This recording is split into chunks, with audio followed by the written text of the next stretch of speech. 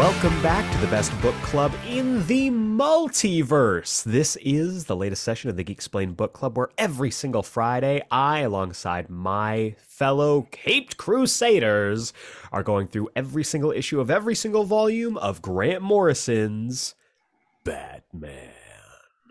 This week, we are tackling Batman and Robin Reborn. I have been waiting, counting every single week until we got to this point. We finally have our brand new Batman and Robin. Who are they? We'll get into it, but I am first joined by the only two people who I would trust to dive into the heart of the city that I love to try and take it back from both new and familiar villains as we try to take up and maybe enhance the roles that we inherited. First up, I've dubbed him my Robin, even though he keeps trying to kill me and usurp me. It's Malcolm Russell Nelson. Listen, I just think I would do a better job. I get it, I could do this in my sleep. But until the costume fits you, you cannot wear it. My blood decrees that I take control. And he, for some reason, keeps collecting children and turning them into Dolatrons. It's Jacob Brown. Hey, I'm gonna make you a better to you inside out and please. I know, cause I'm a professor, cause I know exactly what. Oops, connected your ankle to your wrist bone. So whoopsie daisy. Jacob, give me a quick bobbity boopy. Hey, a bobbity boopity. Is Pink gonna be Italian? Is that what we're going with? I've always. Did you not hear that? Anytime I've read him, I've always heard like a weird, like random, like Eastern European accent. That's so funny. But Italian is hilarious. A sweaty New Yorker, and now I have that he's a sweaty Italian New Yorker. I'm into that idea. That's so funny. If I remember correctly, he had like a weird accent in Arkham Knight. Yeah, he did. Which is more or less how I remember him sounding. Imagine you're the prettiest girl at the ball. And all of a sudden you're looking down and your feet are hooves.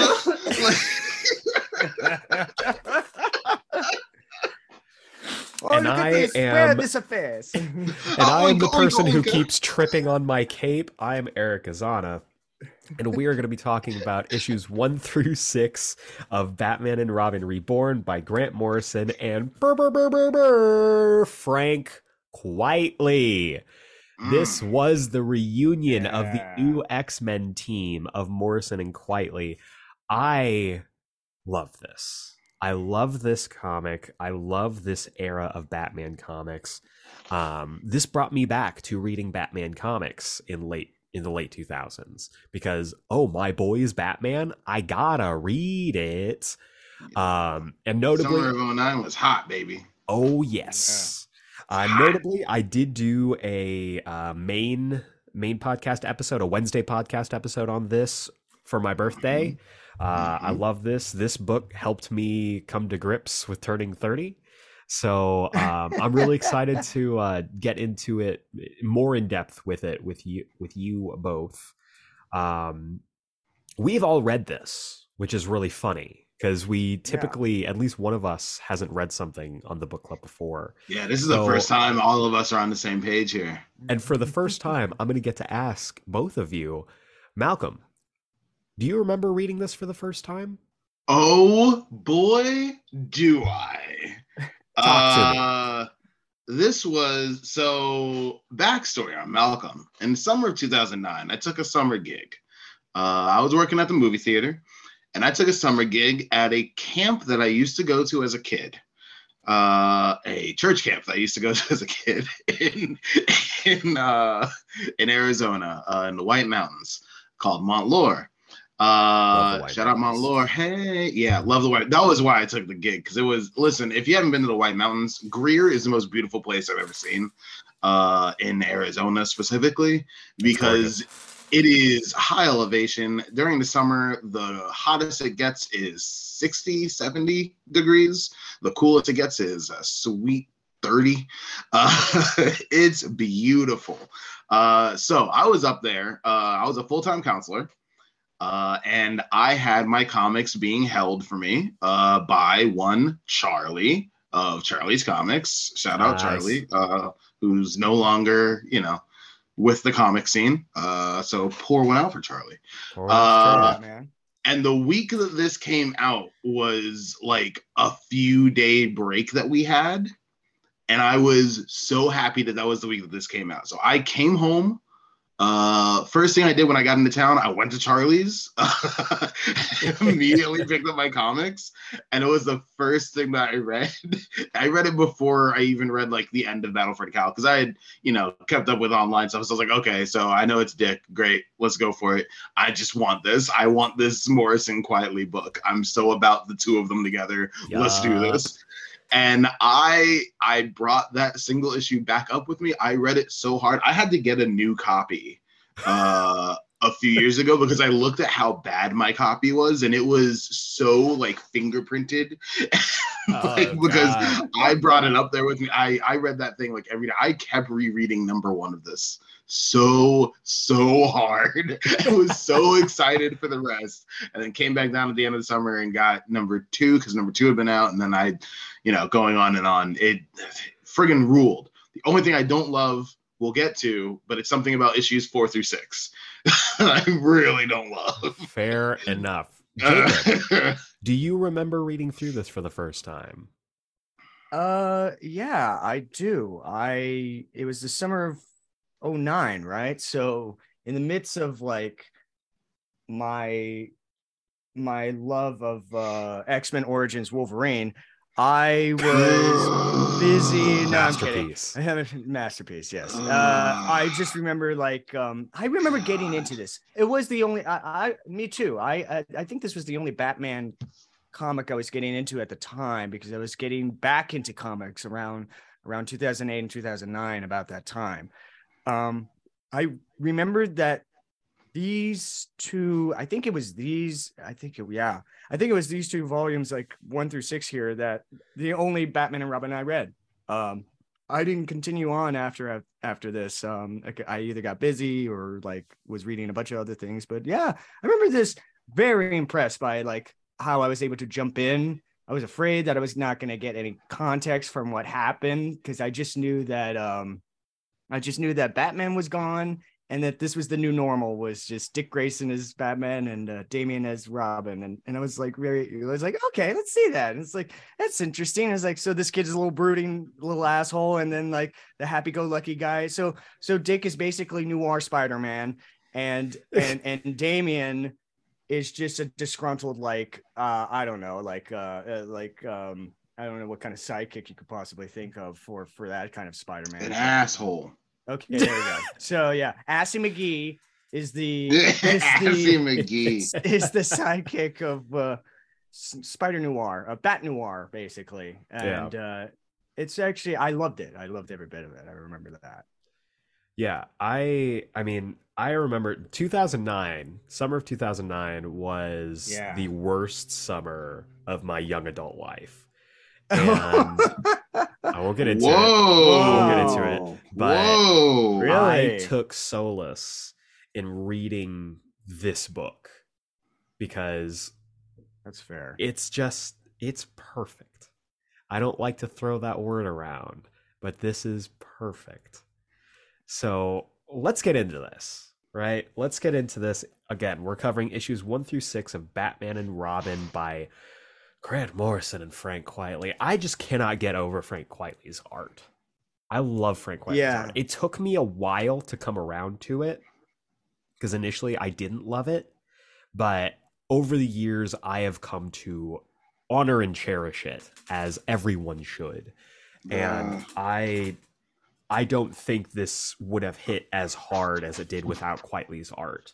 Bruh, you need that Quitely, especially for that intro. That's every Grant Morrison run should start with a 3-issue story arc by Frank Quitely. Yes, 100%. If it worked for New X-Men, it should work for everything else that they do. So let's get into this. Start off with an explosion. Chapter 1, iconic cover. Iconic cover. Yes. One of the best covers of all time. Of all time. It's why they use it for that hardcover, you know? And I want to get into this for a second because I am, and I believe Jacob is as well, reading this from the big Batman by Grant Morrison omnibus. And in the back, they have design notes. From nice. Which I freaking love. Hell yeah. Because initially, the look for Damian and Dick was very different. Very different. The Damian look was going to be a riff off of the Robin outfit from Earth 2 from the 1960s, where it was all gray. The R for Robin was in the center, and it was surrounded by a bat. It would have been wild to look at. Yeah. And then the Dick costume actually took a lot from Nolan's Batman that had come out the year before with the armored neck and cowl, which I think is hilarious considering everything. Yeah. But they decided eventually that it was too off-model and decided to go with something that was more familiar, the classic cape and cowl that we have. And Robin's costume was made to be a little bit more traditional as well.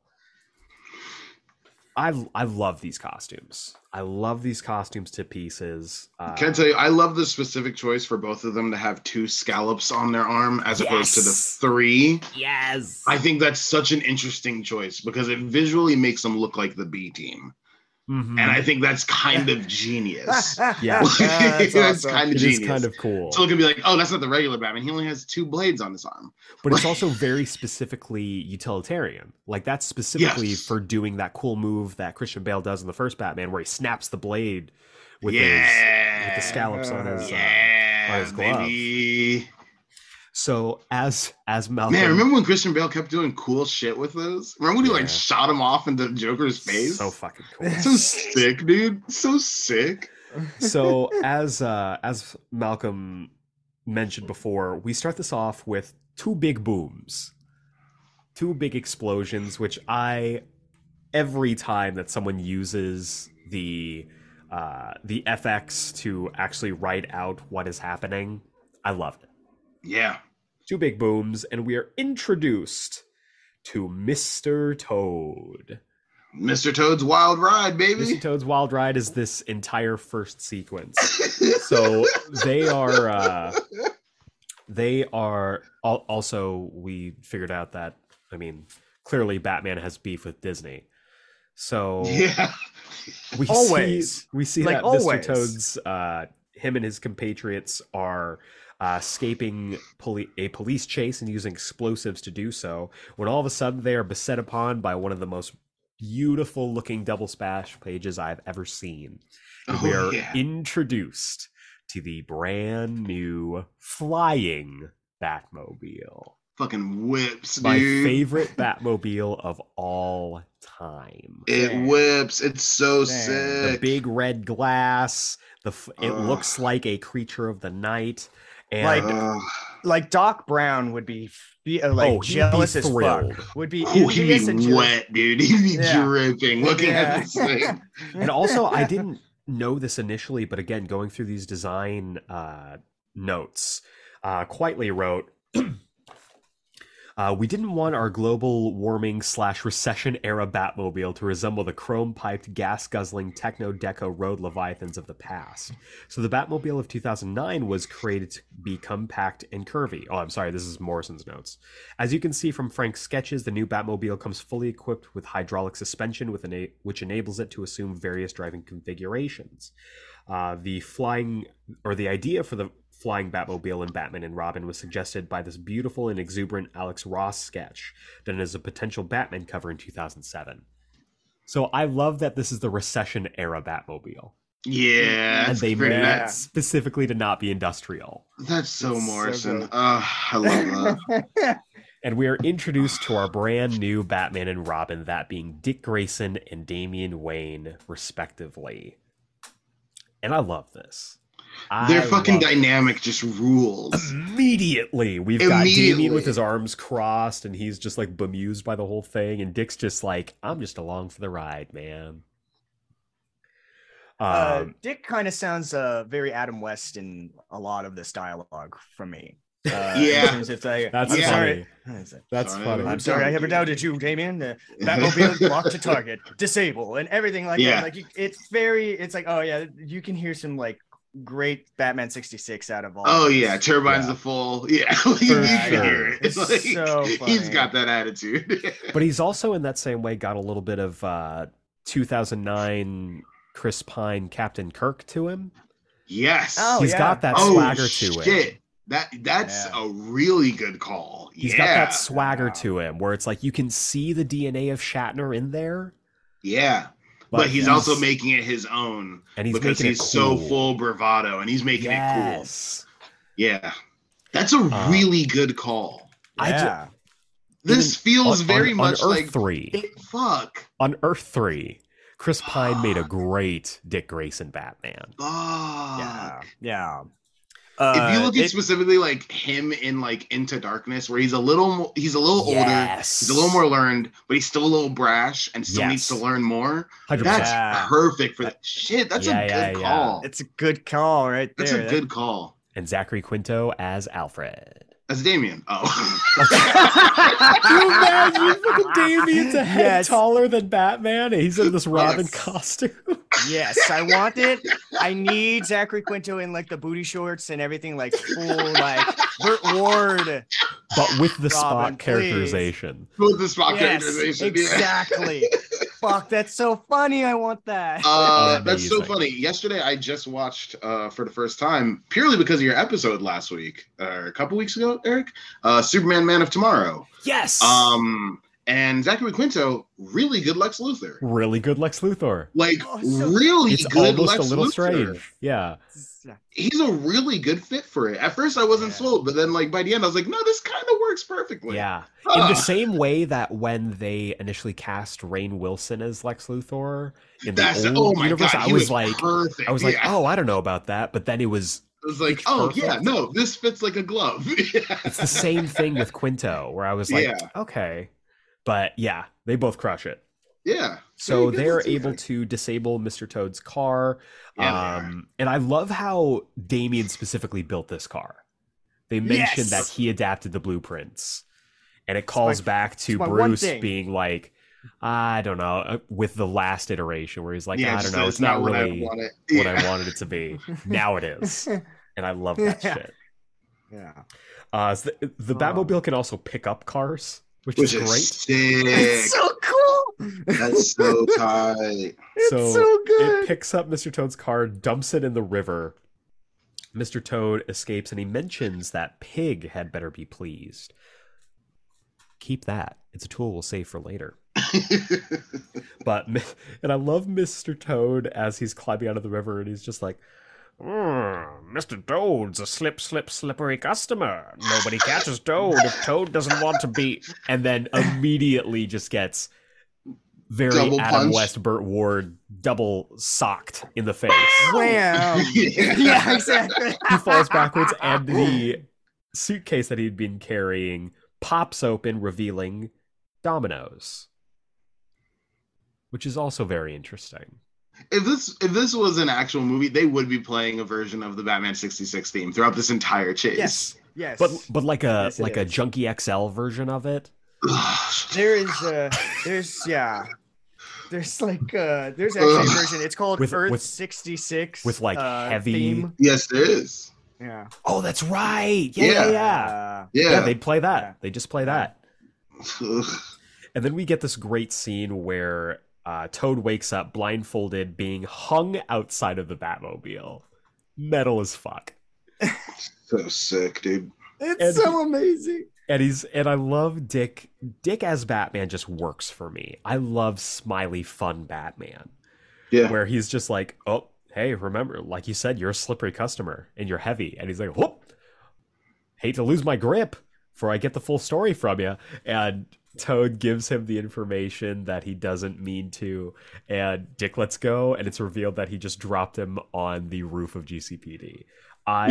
He was just literally like a few feet off the roof. Yeah. It's so good. It's so good. And so we return to the Batcave, which we see is almost completely covered in tarps and drapes. Not those. and we see Thank God. Dick I got really and scared. Alfred. I know. He's the terror that flaps in the night. We see Dick and Alfred basically saying goodbye to the Batcave and to Wayne Manor because, like we mentioned last week, that is not going to be their base of operations anymore. And I love the picture, the zoom in on the picture of the three of them.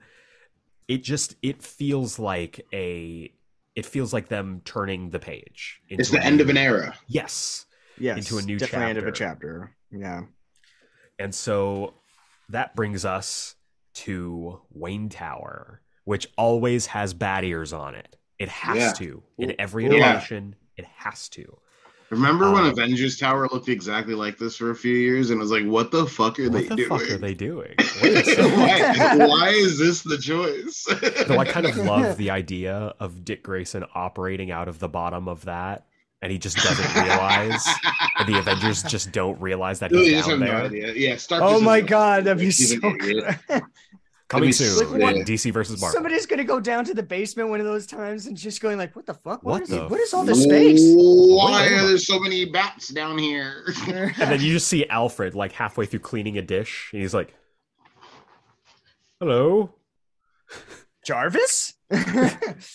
Yes, exactly. It's just like, yes, it is me, sir. Because we know all British butlers look the same. Exactly. But I love the design of just this page showing Alfred traveling from the penthouse down the elevator to the Batcave, or to the just the bunker, the Bat Bunker. Yeah, yes, the Bat Bunker underneath. It's really fun seeing like Alfred. I think this is real skill. Alfred had to like go down a ladder with one hand with the tray of food all the way down on a certain level, and I was like, that is impressive. I cannot do that. Alfred was great at the Butler Olympics. Like he crushed. It's fantastic. Gold medal every single year he competed. 09's still crushing it. 09's still crushing it. He retired in 09 because it was too easy for him. He needed to take more time. Correct. To do this stuff. Yeah. He's got some good sandwiches to make. He's got a more important job.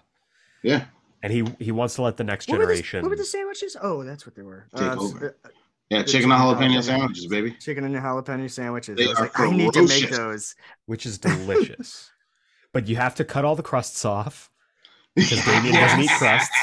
Yes. And it has to be cut diagonally because Dick doesn't like it cut directly down the middle. Oh, that is an absolute goddamn lie. Dick, just like me, loves having his sandwich cut right down the middle. No, I think he likes the triangles. I think he likes triangles over rectangles, bro. Tim loves the triangles. Interesting. Because they're more symmetrical. Interesting. I think Tim likes the rectangles more. Okay. Because it's more it's easier to do evenly. We're gonna fight about this later. But for now, we do see Alfred getting acquainted with Damien and Dick in their natural habitat, and I love that Damien's job is working on the car. Yes, me too. I love it. I love that he's in his mechanic era, and he's just getting his hands dirty. He's working, and this is what I love about the two of them and their dynamic is I just see. Again, we talked about disagreeing on this before. I love the idea of Damien with a British accent or some type of accent like that because it's just like smacking the bones down, sir. Master Damien, a light supper is served, and he's just like, you can leave it down by my toolkit, Pennyworth. Thank you. Like I love the two of them and how they're slowly coming to grips about being on the same page. Yeah. But it's not there yet. Yeah. And he's very much his fault. I love that Morrison, specifically in this era, writes Damien very much to be like Bruce. Like this is exactly what a young Bruce would be. Yeah. It's very wrapped up in his own thing, very focused on the mission. Right, that'll be all Pennyworth. Like it makes a lot of sense. Yeah. Down to that panel of that'll be all Pennyworth. Damien looks more like Bruce there. Yes, 100%. which I think is a really interesting choice. And it's again a very Bruce thing where he almost gets he opens the curtain just a little bit on his vulnerability on I promised I'd finish what he started. And then he catches himself. He's like, no, can't be vulnerable. That'll be all Pennyworth. Yeah. That'll be all Pennyworth. Yeah, really exactly. Good. It's very Bruce. It's still Bruce and Dick. It's just an older Dick and a younger Bruce. He's trying to keep everyone at arm's length so that he isn't vulnerable at any point. I just so good. And I love that Damien is just talking about like I could just as easily continue my father's work on my own, and Dick just goes, maybe one day, Damien, but not today. Get in the car. Don't forget your mask. I love their relationship. They drive off, and Dick says, "Crime is doomed." I always took that as Damien saying that. Yeah. That's him just going like, "Crime is doomed." Like, I think it's Dick. It's from Dick's side. If it was from Damien, it would be on the other side. Yeah, that's fair. But I've always read that as just Damien just being like, so crime is doomed. Yeah. Crime is doomed. Because Damien says something like that early on in the in Batman R.I.P. or something like that. It's something similar to this. That's why I also thought it was Damien. It's a good pull. That's interesting. That's interesting. Yeah, I always thought it was Dick because I mean Damien kind of put out that he's not Batman right now. But it is on Dick's side. Yeah. So Dick's like, no, it's Batman and Robin riding again. Crime is doomed. Oh yeah. See? Yeah, that's interesting. So they're flying through the city, and maybe it's because it reminds me so much of Batman Beyond, but I just love the idea of the Batmobile flying through the city. Yeah. I dig that so much. Yeah. And so we cut into their conversation. He's just like, you can have my respect if you earn it. That's all I'm saying. You're not my father. You're not my real dad. Lose the attitude, Robin. And he just slaps him down. He's like, I could still offer Tim Drake his old job back. Just, he's combative, but he never loses his levity. No. And that's what I love about Dick Grayson as Batman. Yeah. Like, he knows how to put Damien in his place. And he's just like... He's never brought down to that same level. Yeah. The way, Damien keeps pushing him down, It's very nice. It's very fun. And he just says, this is it. Batman and Robin, together again, for the first time. And then we...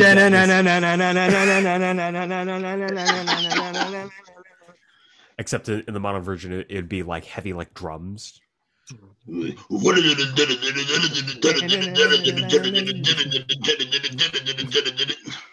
Wow! Heavy bass. And so we see the GCPD building. Gordon and two goons on the top of the building as Gordon is getting ready.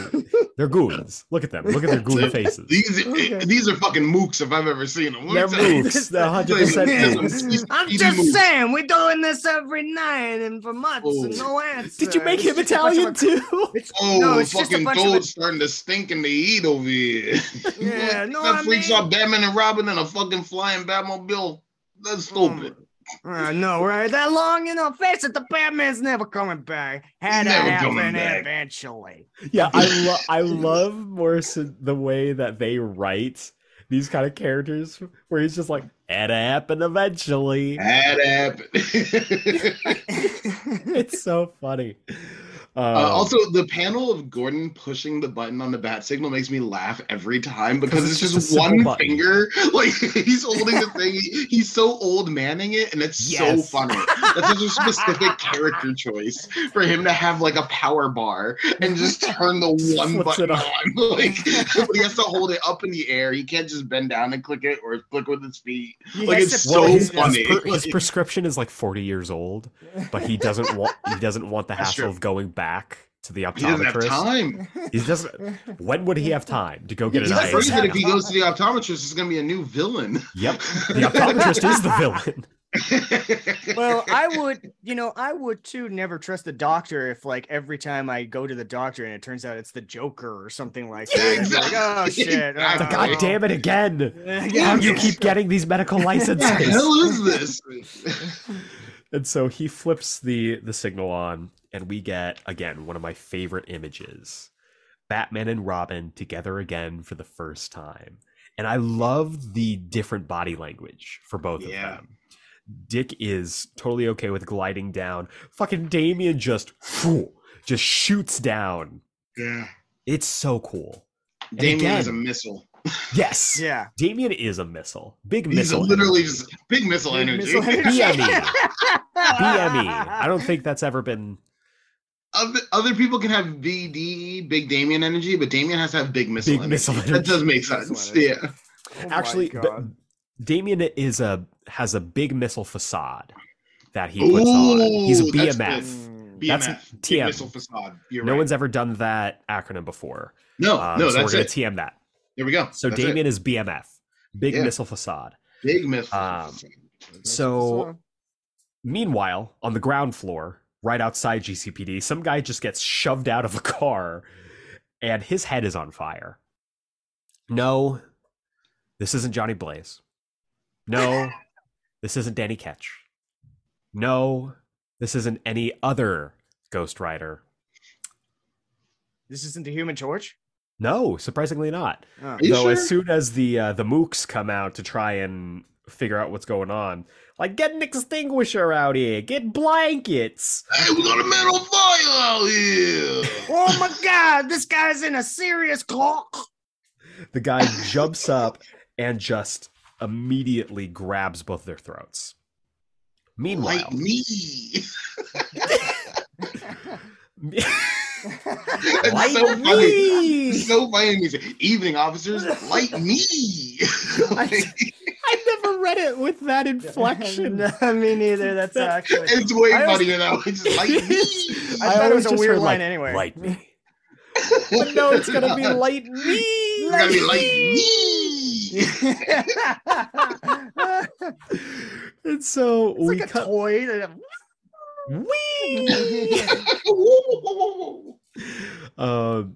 So we cut back to this girl and her dad. We don't really know what their deal is, but they're on the run, and obviously they're having a tough time. They're being hunted by somebody, and as they go to meet up with Uncle Lev, they find that Uncle Lev has been murked by these creepy dolls.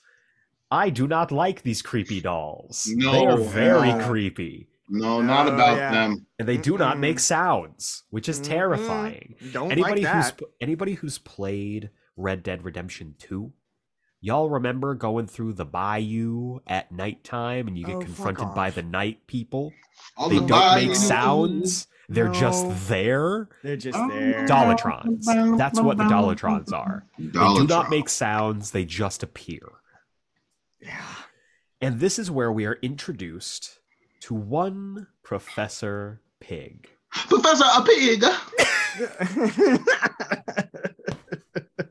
I waited till you were awake. I want you to know and feel every moment of your glorious transformation, Nico. I'm gonna make you into prosciutto. You little salami. He has a different name for each one of his Dolatrons. He's like, oh, thank you, Capicolo. Versace, good to see you. Come here. This is my favorite Dolatron. I call her mozzarella. And over here is a meatball. He's not too bright up in the head, but he's still good. It's hard to go place.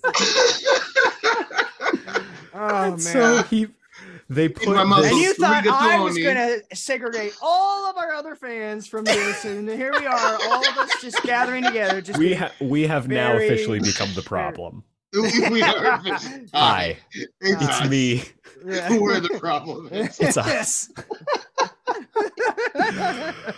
So they strap Nico to a table and they put the Dolatron mask on him, and It looks like a stinky mask. Yeah, but it's acid. It's stinky acid. It's stinkily acid. And Professor Pig pulls on 2 operating gloves and he says, "But the pain is the beginning of perfection. You've been a bad man, Nico, but that's all over now. Pig will make you perfect." Terrifying. Terrifying. I really honestly just pictured him just being Dr. Nick from The Simpsons, just going, "Hi, everybody. Hi, Professor Pig." Yeah, exactly. That's really honestly the way I honestly pictured it in my head. When you said an Eastern European guy, I was just like, oh, so he's just Dr. Nick. As, That's so funny. This villain. It's And so bad. we see Professor Pig begin to operate on Nico, promising that his daughter is next. And what I love is the final page of each of these issues gives you a great little next in Batman and Robin, with a couple panels that represent what's going to happen in the next page. Or the Does next your version issue. Also give you a preview of this year's explosive storylines? No, but that is Okay. the image that I use to announce this episode on the Twitter at GeekSplainPod. Hell Check us yeah. out, because I do love that. I love that page. Really, really great page. But yeah, so it shows somebody fighting in the dark, Dollatron's stomping a mud hole in Damian Wayne's body, and then a bloody domino, as it promises next in Batman and Robin, the Circus of Strange. Is that Fats Domino's brother? Bloody Domino? Bloody domino. Yes. So Okay, cool. Chapter Good. 2, again, killer cover. This one homaging an old school, I believe, Detective Comics cover. Yeah. Really great stuff. Really, really cool. But it starts off, we're gonna get into it. It's my favorite scene in this entire volume. I mean, I love it to death. It whips. But we start off with Dick sitting in the Batcave and the Robin symbol by itself laying on the floor as Alfred asks, "Master Richard, may I ask what happened?" We cut to Batman and Robin arriving on top of the GCPD headquarters. Love it. As they land, we see Dick trying to do his best Bruce impression. He's just like, "You called, Commissioner." It's like, you called Commissioner Gordon. And Gordon immediately knows what's up, and he just goes, "It's been a long time. Whole lot of rumors." And I just love the double speak. I love we've been upgrading our operation. I'm sure you understand. So they're there to interrogate Mr. Toad. The 2 mooks are like, "There's trouble, something's up."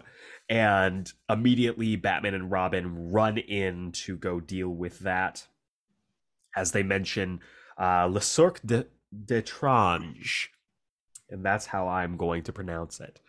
Circus of Strange. Yeah. And as they're running down, I love the mook going, "Didn't they used to be taller?" So Batman sounded different, right? And Gordon's just like, "Different maybe, but familiar. And that kid, I've seen him somewhere before." Follow. Because remember, 2 weeks ago, Robin saved his life. Robin saved his life in Wayne Manor. And then we get to see this dope as fuck full page spread of just Batman and Robin descending the stairwell, not utilizing the stairs, utilizing the grappling hooks as they just drop, letting gravity take them down the center. It's so fucking cool. So sick.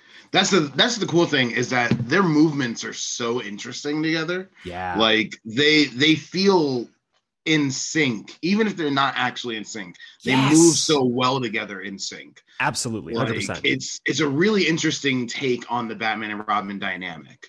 Like, it feels very much like when, Bruce and Dick were Batman and Robin. Like they move together in sync so perfectly. It's really beautiful. fucking cool. Really fucking Beautiful. cool. God. So we see our friend the Flamehead Man make his way into the GCPD and keeps asking people to light him. Like me. And I guess his name is Rex. So he goes in, and then all of a sudden we realize that, wait a second, a circus, a car. Oh, it's got to be a clown car. So everyone starts piling out of the car. Yeah. And Tim Burton would be so wet for this comic. 100%. Holy shit. This 100%. is exactly his shit.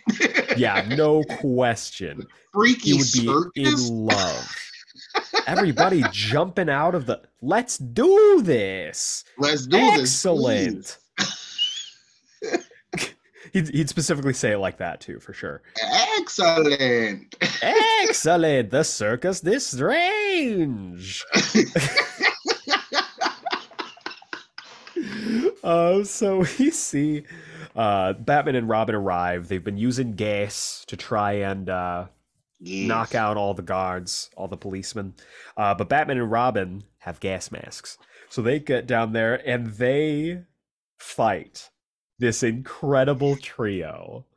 I love them so much. Yeah, it's kind of a really cool visual thing. It's these three guys who look like conjoined triplets, but in fact, they are just using a very specific martial art where they are linked up together via their arms, and they are just using their fancy footwork. Yeah.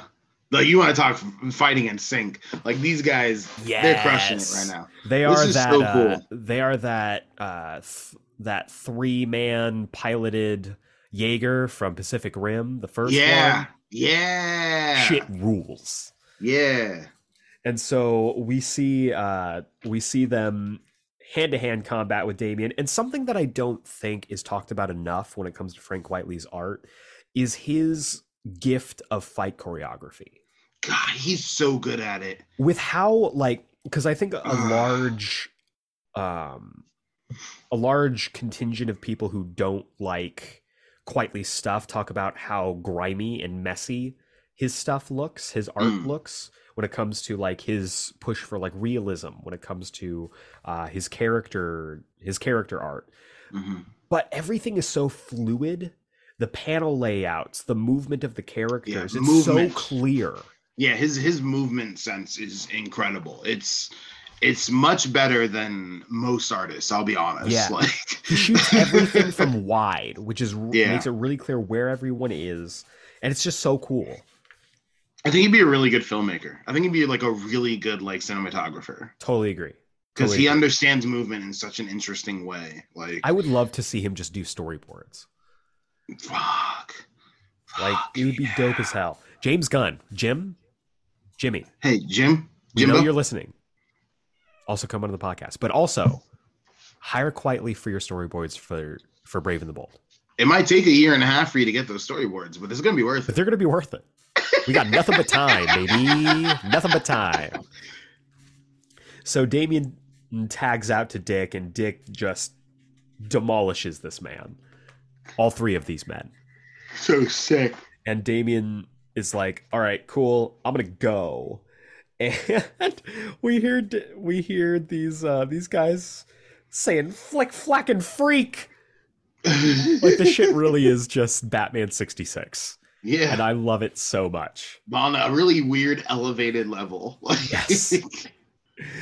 So Dick wants Damian to stick with him. Damian goes after the big one, also known as Big Top, which is this giant bearded lady. She's kind of terrifying. I'm gonna be honest. She's scary, gigantic. This is her arms are so big, style terror. Yeah, and I love this shit where like she's dragging down one of the guards, and we see Damian roll up, and and Big Top goes, "Don't come no closer, Racklow," and Damian just goes, "I don't need to. I can cripple you from here," and just launches out his birdarangs into Big Top's arms, disabling her arms immediately. But then she just starts flailing them. Like, she immediately is hip to it and just starts flailing her arms as weapons. Because she's gigantic. It fucking knocks his ass out. Knocks him down because he is still a child. It's so good. Meanwhile, Dick is fighting against Rex, who really wants him to light him, as well as the trio, the Siamese trio. And I love how the trio goes so much for teamwork. And Dick takes a fire extinguisher, whacks the trio upside the head. And he just all goes, three of them in the face with it. So good. He's like, everyone's a critic. Kicks Rex and just fire extinguishers his head. The fluid, I mean, this is the movement stuff we're talking about. Yeah. That's 4 panels of action, and it moves so smoothly. It's so beautiful. clear, too. And it's so clear. It's so clear what's going on in each panel. Like, and not a single moment wasted. Yeah. It's so worth seeing all of it. So you get a real picture of like, okay, this is what's going on here. It's incredible. Yeah. These are literally just storyboards. Like that's exactly what this is. You're right. Really, really cool. It's so cool. So we see Damien is starting to get the upper hand against Big Top, starts breaking her fingers. It is a little disconcerting just how much damage this little dwarf can do. Yeah, he's a little freak. As we cut back to Grayson, he has tied up the trio and he's using a specific type of language here. He says, "I rock her the jib, Toby. Who's your gaffer?" And it's not revealed until later, but until the very next panel. But I love that Dick got hip to it immediately. He recognized circus slang. Yeah, makes sense. It's just such a cool attention to detail. He's like, it's circus slang, obviously. Yeah. Because he grew up in the circus and he knows the way that they talk. Yeah. It's really, really cool. What he didn't know is that their gaffer was actually Ted Lasso. Oh, He's shit. The new gaffer. He's the new gaffer. Shit. Yeah. And he makes you believe. It's true. And so, I love Gordon comes down. He's like, would somebody like to tell me what happened to the security in this place? Like, seriously. Gordon's such a ball buster. It's so sick. And so they're like, oh yeah, where's Robin? And they cut down to the cell where Robin has placed a metal bucket on Big Top's head and is just walloping her over and over and over again. And so I love it. He's just like, what in Gallopers where? Explain! Because he doesn't speak circus slang. Yep. And so Gordon is like, take one more step away from that person. I love Gordon the ally. Who doesn't want to misgender? He wants to make sure that he asks pronouns. Fucking sick, dude. That's so tight. Gordon's the best. Gordon's the best. God, that fucking rules. Damien, of course, immediately misgenders. He just immediately assumes that Big Top is a he. And to be honest, truly, we don't know. We never asked Big Top's pronouns. That's very true. So they immediately collapse once Damien stops walloping on them.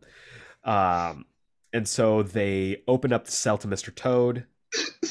You know, this fucking cop has been like waiting to use this. He discovered this like 20 minutes ago. Yeah. The moment that he booked Mr. Toad earlier in the night, he's like, oh, I'm going to use this. The moment. He said, this motherfucker's going to die, and I got the best line. He's like, hey, Terry, when this guy dies, you're going to want to be around. And Terry, who's immediately off panel, I got a pretty good line. Looks at him and just goes, oh, man. Mocky Mox got the line here. Mox said he had a good line about this. I'm wondering what this line is. Here we go. And Mox says, hey, yo, Commissioner, you should check this out. The Toad. He croaked. And then he's like, whoa! Yeah! No. Yeah! And Gordon slowly turns around and they're like, woo! Ooh. Ooh. Ooh. Ooh. That's bad. That's bad. That's a bad thing because That's a bad thing. he died. Yeah, Ooh. it's bad. Yikes. Yeah. So yeah, Meanwhile, Larry, who is never included in any of the cops' jokes, is in the back going, "Boo! I'm in the back." Boo. he's been working the crime alley beat for the last 15 years, and he just is not amused by anything anymore. This is what you fucking jamokes do in the office. He got demoted.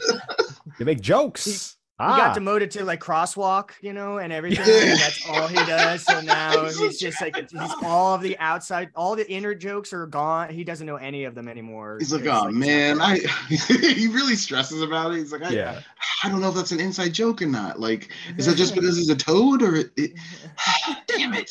I miss everything now. So Larry, Terry, and Mark are going to be our guys. They're going to be our POV. They're fucking beat on the street. They're the eyes and ears out here. They're the GCPD enforcers. Oh my God. Oh my God. Larry, Terry, and Mark. But they're the natural enemies of the enforcers because they're cops. Because they're cops. Yes. They're just cop jamokes instead of evil enforcers. Yeah. They're the evil enforcers. Wow. The nega enforcers. Okay. You said it, not me. Okay. You said it, not me. I can say it. Jacob and I can't say that. You can say I can say it. I'm allowed. Oh my God. So they get back to the cave, and Dick and Damien have it out. They are yelling at each other. And Dick's just like, there are limits to the shit that we could do. And Damon's like, you already told me I can't kill people. What more do you want from me? I just love it. He's in a fucking Jason Todd era right here. Yes. He's like, oh, I'm supposed to be nice to the police too, which woke Damien. He gets honestly. I mean, listen, Damien's got a little Middle Eastern in him. It makes sense. He is a minority. He's a minority. It makes sense. He says, "No, fuck that. I'm not gonna be nice to the cops." He's like, "I believe the term you're looking for is a cab, Batman." Yeah, all cops are Batman. And he runs away. He grabs the sides of his cape and he just runs away. Never, never, never, never.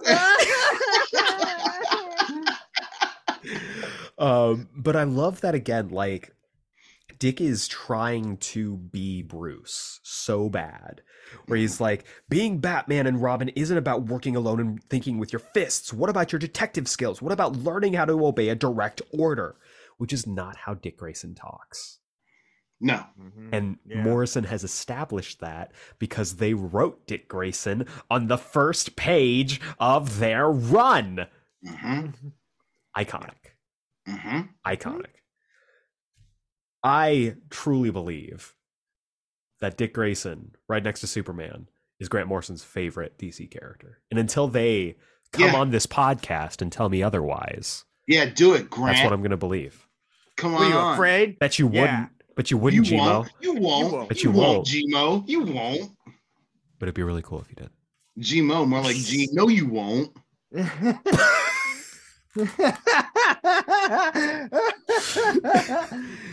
So Dick and Damien are still arguing, and Damien calls him out on it. He's like, this pathetic impersonation of my father makes a mockery of his memory. And I love it. He calls him out because they are more in sync than they realize.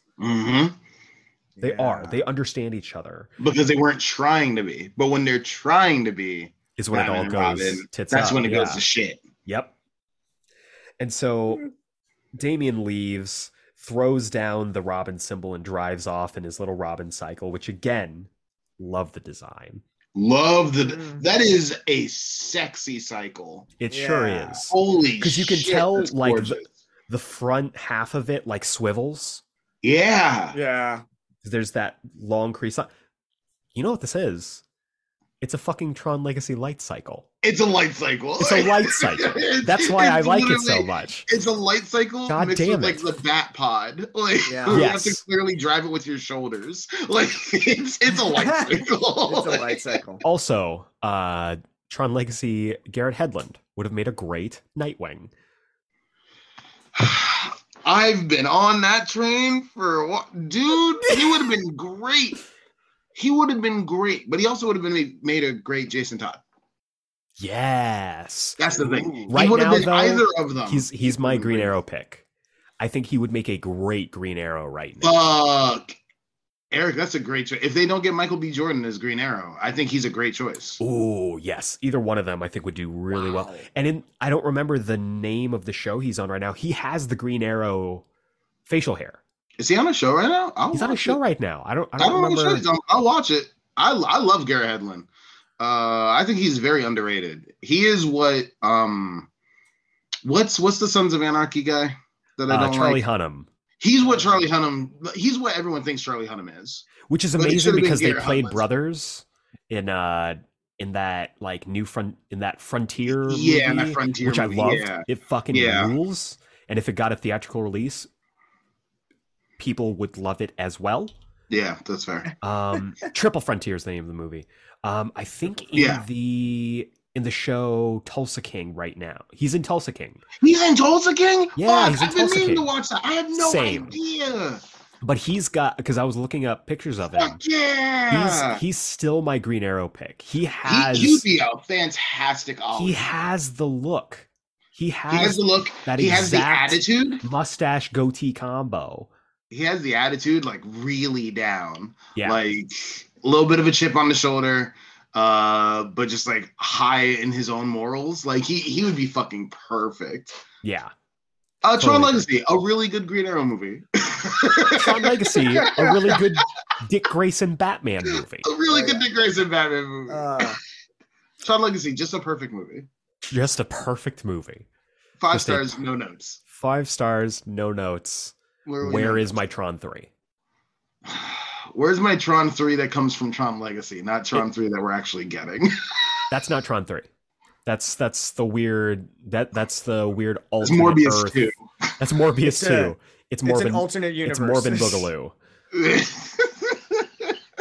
So we then get the best scene in this volume for me is Yeah, the discussion same. between Dick and Alfred. And it's just like I love them talking about the differences between them, the differences between their upbringing.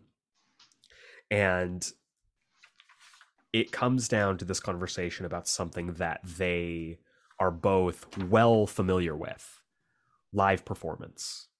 For Dick, it was the circus. For Alfred, it was the theater.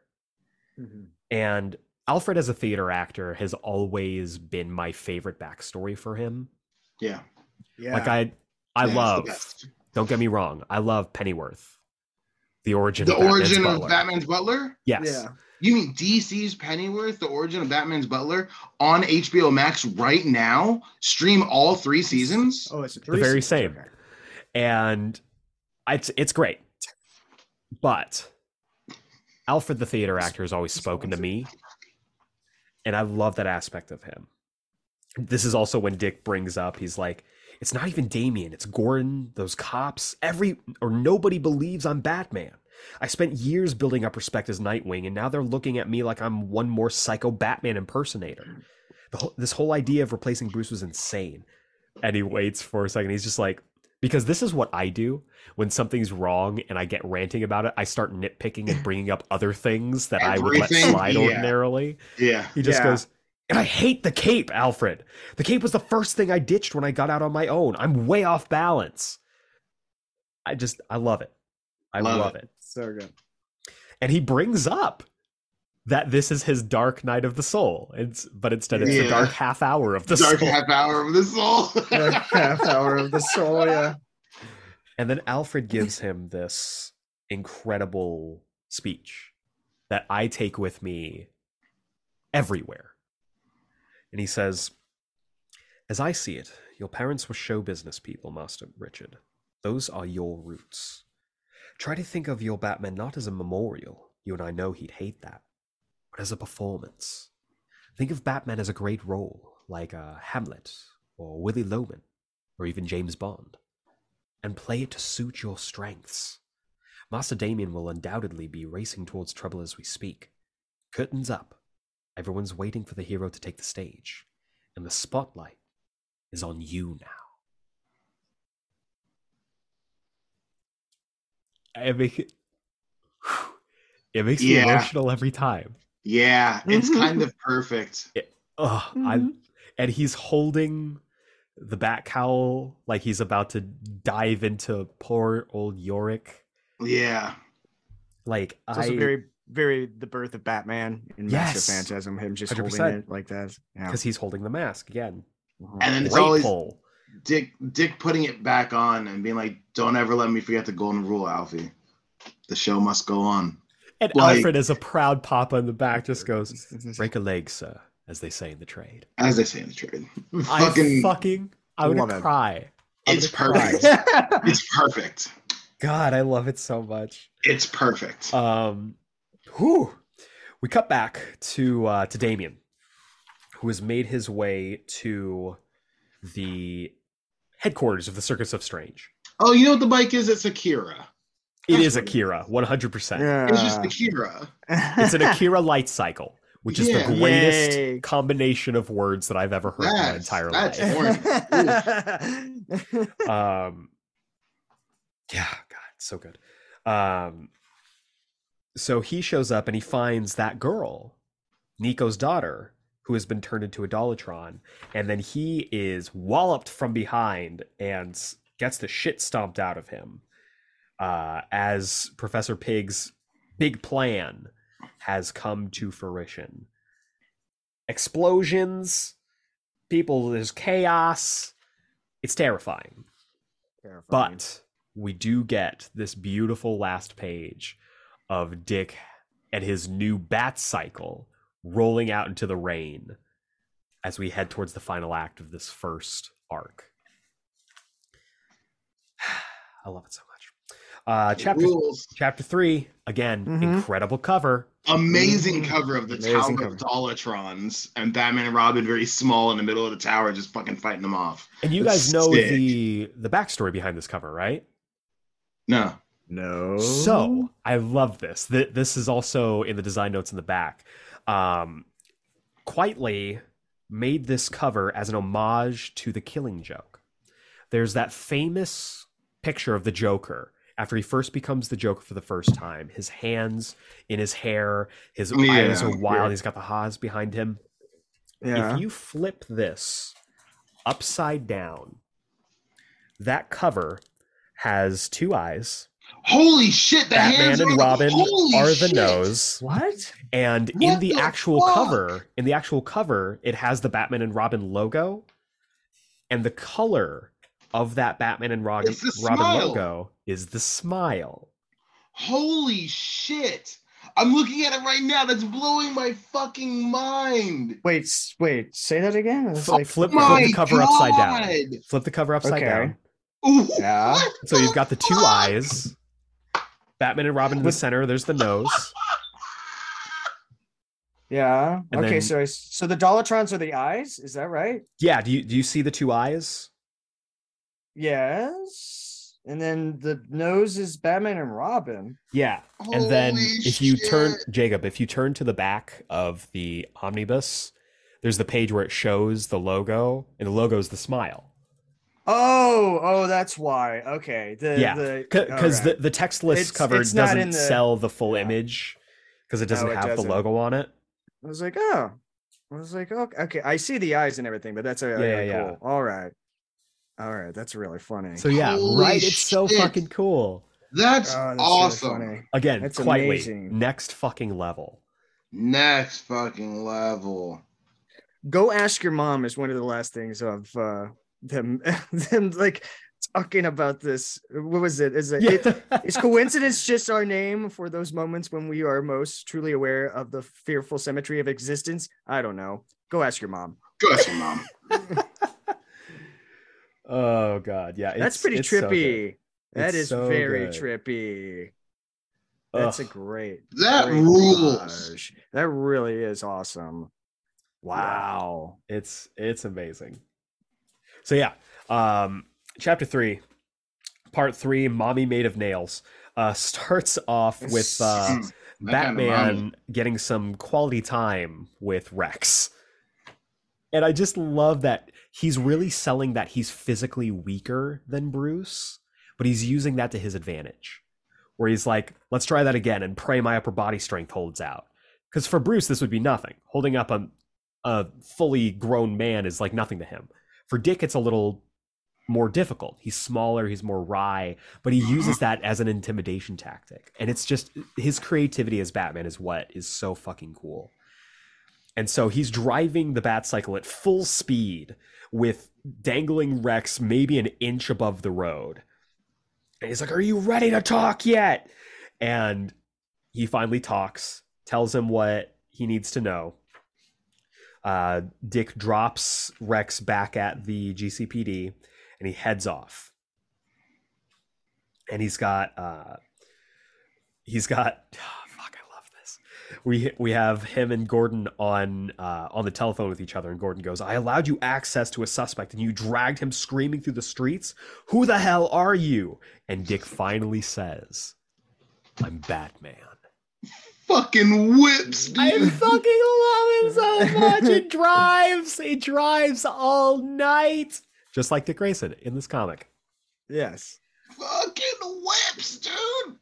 Meanwhile, The slitted Damien- eyes and through the rain. It's a very, very Batman. yup. And it cuts to 2 more slitted eyes. Those of Damian Wayans as he wakes up, Robin pinned down.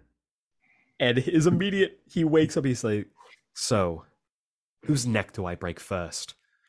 Like, he is, again, he's BMF. He's got that big missile facade on right now. Mm-hmm. And so, Professor Pig's over here being Louis from Little Mermaid, just going, That's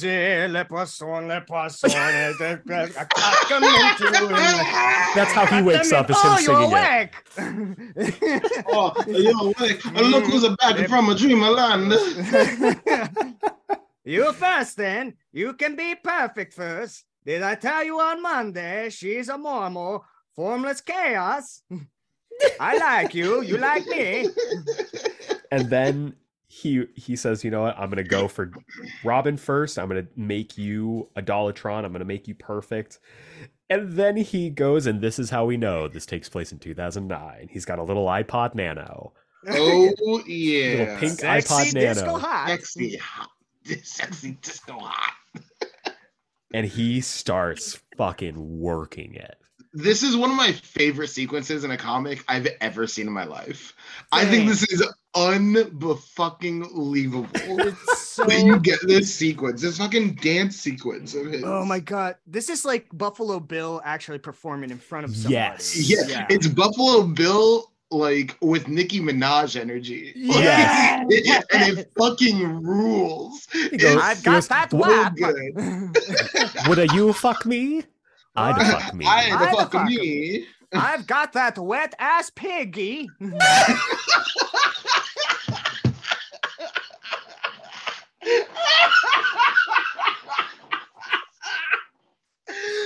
Wappa wappa.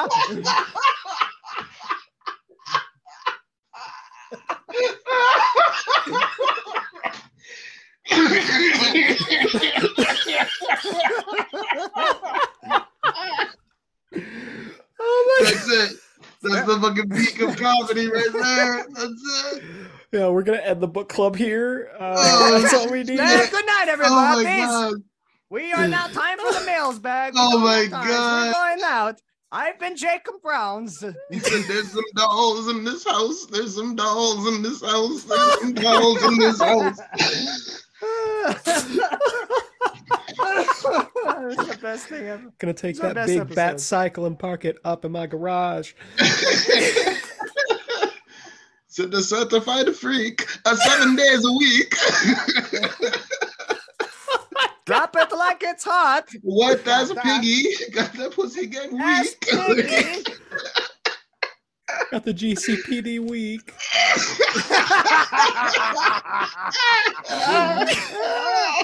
Wanna make the anaconda stronger.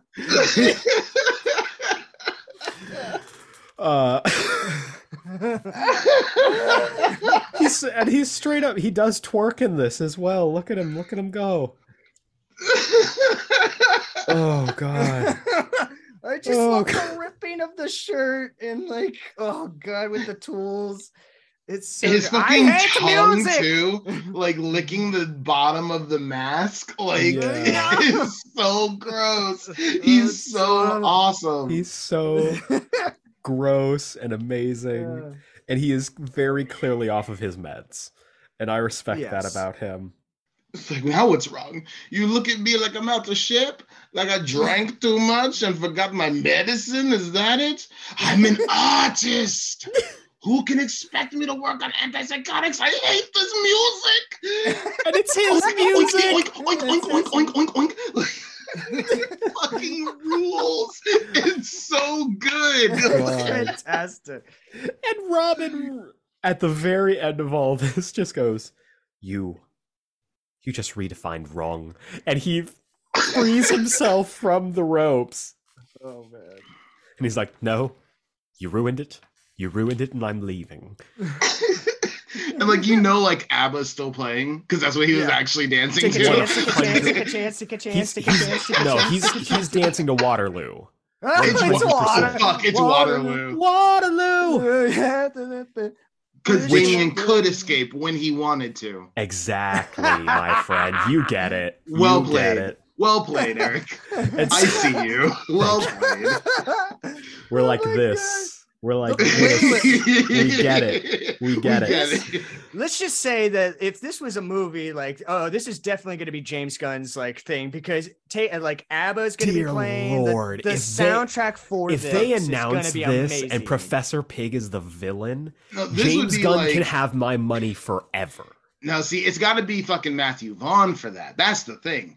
It's got to have that Kingsman fucking energy. Yeah. Where, like, is the Kingsman, like, in the fucking church sequence? At this point, 100%. Like, that's what this has got to be.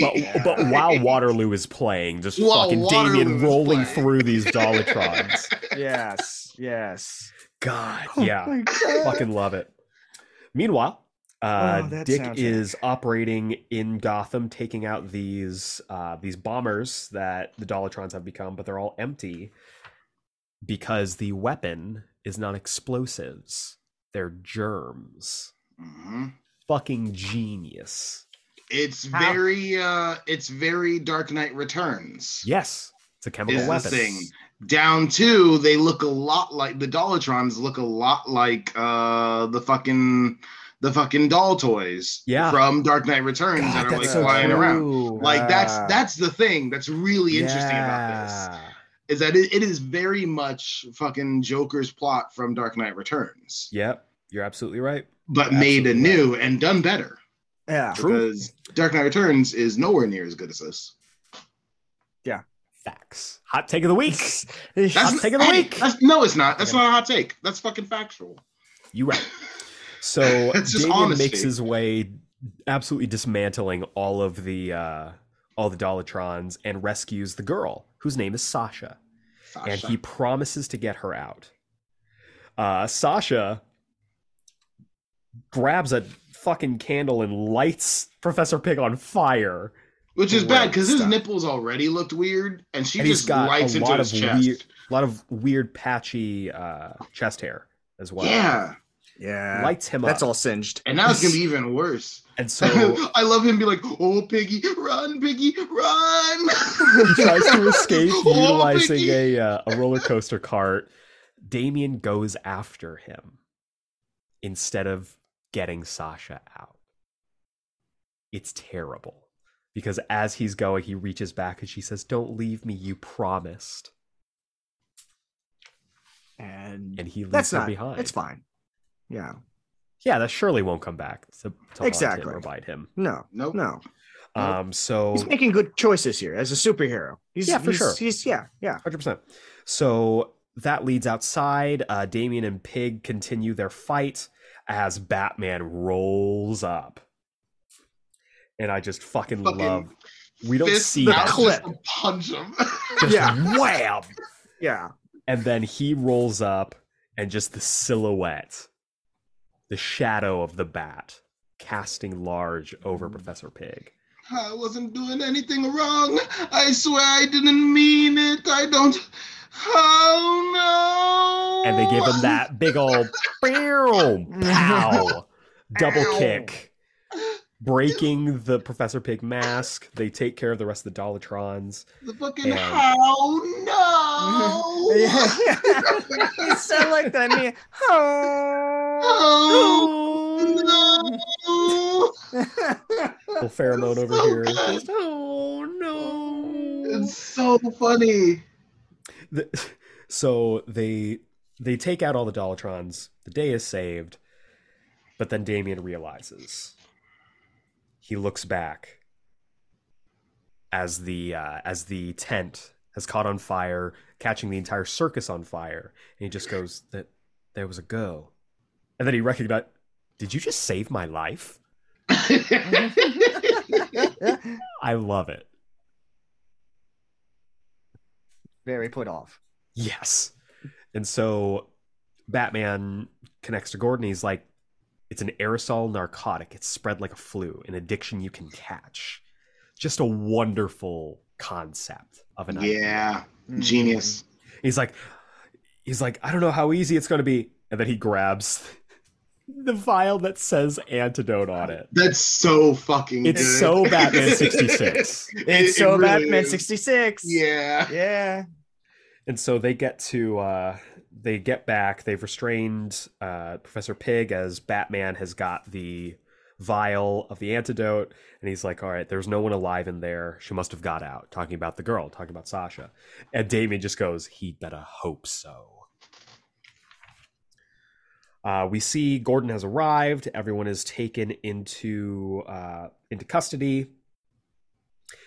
And Batman mentions he invented an addictive, identity-destroying drug in the form of a virus. The gangs were using it to control women, until Pig finally realized the potential of what he'd created. Infect the city, hold it for ransom, revolutionize the drug trade. Which is kind of a genius plot. Yeah. Yeah, it's kind of incredible, actually.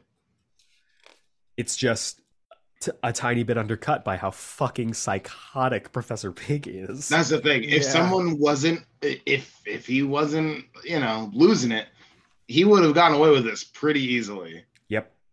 Pretty easily. And so, but that leaves the question, who killed Mr. Toad? Because he didn't. Professor Pig had nothing to do with killing Toad. Yeah. He says it's not over. And Batman goes, maybe not, Commissioner, but next time Gotham gets sick, you know how to reach us. And he tosses him the antidote. A wonderful fucking panel. Yeah. Fucking wonderful panel. They cut back to just this horrific scene of the Dollatrons' faces are coming off with the masks. It's horrifying. Oh, And it's Professor so Pig awful. is Valentine L. I believe it's Lorenzo? Laszlo Valentine. Laszlo Is his Valentine. name. Which now makes me want to have Matt Berry play Professor this. Pig. Yeah. Which would be Barry would fucking incredible. crush this. Incredible. Oh, that would be so cool. All my dollies are rose like dominoes. Dominoes. What King happened to me Scrappy. has happened to God. Going. Oh, that would be. Ah. That would rule. that actually would would be really cool. awesome. So we cut back. Oink, oink. We cut back to Batman and Robin driving, and I love Robin going, so we agreed it's Robin and Batman from now on. And this is such just such a perfect movie ending Yeah. for this. Yeah. And Dick just goes, yeah, that'll catch on. And they have found Le Bossu. They roll up, and we cut back to the very beginning of this, where we see Batman and Robin will never die as they arrive to the ending scene of Batman R.I.P. We have now caught up. We are now in present day. Full circle. as bus. Sorry, I didn't mean to actually Don't you bust fucking that say out. Don't you fucking say that. She As the Balsu has the cop strung up, and he says, "No one can save you from this. Even Batman and Robin are dead." As Dick says, he was part of the criminal cabal that took down your dad and tried to lobotomize me. So this time, it's personal. It's personal. Damien cracks his knuckles. The window crashes through as Damien prepares to enact some French violence. Yeah, baby! Yeah. And in the epilogue, little post-credits scene, we see Alfred with the picture from Wayne Manor of him, Bruce, and Dick, putting it next to a picture of Talia and Damien. The family together, even though they are fractured. And as Alfred closes the drapes, not those ones. No, he's closing the drapes. And someone's watching. Someone's watching. He's always watching. He's always Somebody's watching me. We cut to the hospital where we see that Sasha has survived, and she is smothering all of the Dolatrons, including, I'm assuming, her father. Her father. Yeah, her father. And Raja. we see He's my papa. they're like, "What are the doll people? Let's kill like the others." And she just goes, "I'm different from them." And she just starts slashing, killing everyone nearby until a gunshot rings out. A second gunshot rings out. Hell yeah. You hear a voice off to the side say, "You need a friend, right? And me? I'm looking for a partner to help me wipe the vomit off the face of Gotham once and for all. Well, you have anything else planned?" And we get the reveal. Mysterio? Yes. We get the reveal of Ultimate Mysterio. No. Yeah. We get the reveal yeah. of a brand new Red Hood. The fucking awesome looking super Red villain Hood. costume. Like Fucking great incredible. new costume. Incredible costume. Yeah. Chapter 4 kicks up. Again, beautiful cover. Just fucking Fight love this against cover. crime grows up. And we see Red Hood and Sasha, who has become his sidekick. The two of them are the newest dynamic duo. Mm-hmm. But chapter 4 marks a little bit of a change. Yep. It's a change of artiste Yep. here. Yeah. Malcolm, this is Philip Tan. Philip Tan. This is Philip Tan? This is Philip Tan. I His do artwork not has like changed. Philip Tan. There is like one panel in here that I think is really good, and otherwise I do not like Philip Tan. Back to like when this was first coming out, I got the fucking number 4 and I was like, oh, I'm so pumped. Like 1 through 3 were perfect. And I opened this, I was like, oh shit. What's happening? No. And due to that, and also due to the fact that we just fucking love the first 3 issues so much and how cinematic those are, we might go through these a little bit quicker. Yeah. Yeah. This is I'm sorry. I think this is a really unattractive book now. It went from being insanely pretty and very like thoughtfully laid out to being like pretty unattractive, like very murky and just not clear. It's so weird how this next 3 issues just don't look very good. It's kind of crazy. Yeah, this kind of like it feels like we've kind of rebooted too early the Battle for the Cowl event. That's kind of what these next 3 like issues are kind of to me. It's that's just fair. kind of like, oh, okay, I guess we're doing this again. Here's the thing: is that that's exactly it. What was the point of Battle for the Cowl? Literally between last week's epilogue issue and then these issues, there was no reason for Battle of the Cowl because it's all just retreading the same fucking thing. Like, you're not wrong. That's insane. Yeah, and I think that this story is better. Like, yeah, like no, it felt like Gmo was just like, wait, what did you do? You did that story? Like, yeah, I'm not interested in that. No, like I want to do my version, and it works better. I think it's. I think the story is very good. I just think it looks not great. And it completely invalidates Battle for the Cowl. Like, there's no reason for Battle for the Cowl to exist. To happen. So, yeah. It kicks off with Batman and Robin pursuing this criminal who has stolen some money. Lightning Bug.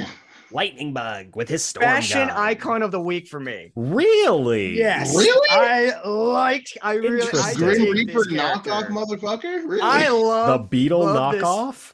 Yes, I love this Beetle like Firefly knockoff character, because this would totally, if I was writing Batman, I would totally make this my like shocker character. You would. Like totally. You would. Yeah, you would. I fucking love this like character. So it's Lightning Bug escapes Batman and Robin for the moment, but he's confronted by Red Hood and Sasha, his new partner. Sasha slices his fucking throat. Sasha. And then as we see Red Hood load him up with bullets, we see Sasha's on her social media game. Mm-hmm. They're live streaming. Oh, yeah. And we now know that her new code name is Scarlet. And so Scarlet and Red Hood kill this guy, and they are putting the word out. They say, let the punishment fit the crime. Sick. Very sick. And that's that's their calling card. They do actually leave a specific calling card that says, vengeance arms again his red right hand. The red right hand. That's gotta be his theme. That's gotta be his theme. Because Jason Todd saw Scream once and was like, fuck, that rules. No, because Jason Todd regularly watches Peaky Blinders. Is that in Peaky Blinders? It's the theme song. Red right hand? Shut the fuck up. No way. Yes, it is. I've never seen Peaky Blinders. That's so awesome. You would fucking love Peaky Blinders. I know. That's the thing. I just haven't done it because I know I'm going to get lost in it. Secrets wide and the border fires. I mean, that's one of the best things about Scream is that they always play that song. Yeah, it's pretty good. For no reason. So we see Dick and Damian doing their socialite thing, going to galas.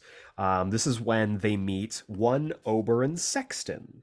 Oberon Sexton! His nickname is the Grave Digger, which I think is hilarious. One of the best characters in this run, easily. He's very interesting. I'm curious to know more about him. I'm very uneased by him. I don't know who this guy is. Okay, so Jacob, you didn't go further than this, right? No, I didn't. Okay, Eric, do you know? I don't know who this is. Is he not Oberon Sexton? Okay, cool. There's really cool stuff going on with Oberon Sexton. Cool. Looking forward to it. Really fucking cool stuff. Yeah. Holy shit! Yes. They say that they have a mutual interest in crime, and I guess he's an author of some sort. Yeah. They say his face was scarred by criminals who killed his wife. So yeah, they're doing their thing. He is he feels very much like a Sherlock Holmes character. Yes, 100%. He's very Moriarty-like. Like he's very okay. Is he the misdirect character, or is he actually like the villain? That's what I'm getting from him. Is just like, I don't know how to feel this guy. I don't know how to vibe this guy because I don't know if he's like a villain or a hero. And that's the vibe the whole fucking time, and it rules. I think it's super fun. So we cut back to Batman and Robin doing their thing. Red Hood and Scarlet are growing closer. Grant Morrison here directly references All-Star Batman and Robin. Where he talks about how, like, we're going into a fight. One of the first things Batman warned me about when I started out as Robin was how easily a hood can become a blindfold. And he just pulls his hood over Damian's head. He's like, I can fight blind. Like, because fucking of course he can. I can hear you breathing and beat you senseless in the pitch darkness. And so they come up against this group of mobsters with the ugliest looking penguin I've ever seen. Oh yeah. Phil Tandra's an ugly ass penguin. Oh man, which it's so gross. In this one instance, I think is to his benefit. Yeah, because penguin looks fucking terrifying. But then this is one of the few times where like penguin sounded like Danny DeVito in my head. Like that's how ugly he was. Direct. Again, Tim Burton would love this shit. Yeah. Timber would So be so Red Hood ready and for Scarlet this. roll in, kill literally everybody, and are about to kill Penguin when Batman and Robin arrive. And Red Hood and Scarlet get ready to throw down.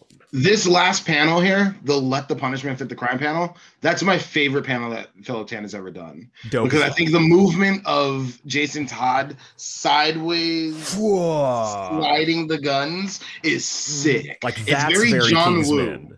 Yes, Yeah. and very John Woo as well. Very It's John very Woo. John Woo, very Kingsman. Like I think that rules. And so we begin here, chapter 5. Great cover again. You guys hear that? Could have sworn I just heard Prince for a second. Never mind. So Prince? yeah, that was weird.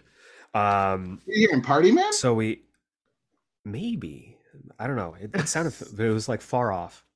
But so Interesting. Scarlet and Red Hood continue their fighting crime.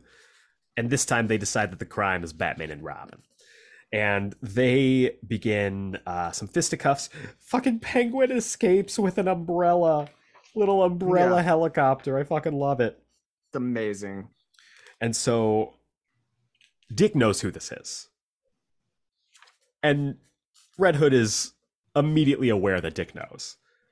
And I love that fucking Dick is just like, dude, what the fuck are you doing? Like, why are you doing this? Why are you like this? He's like, I don't know what you're talking about. I'm here to fight crime. And Dick's like, dude, fucking, you don't need to perform for me, man. Like, we could just, like, let's talk. It's like, listen. You're doing the Batman voice. I can tell that you're doing the Batman voice. I'm not doing any voice. You are seriously Jason, inflecting yourself.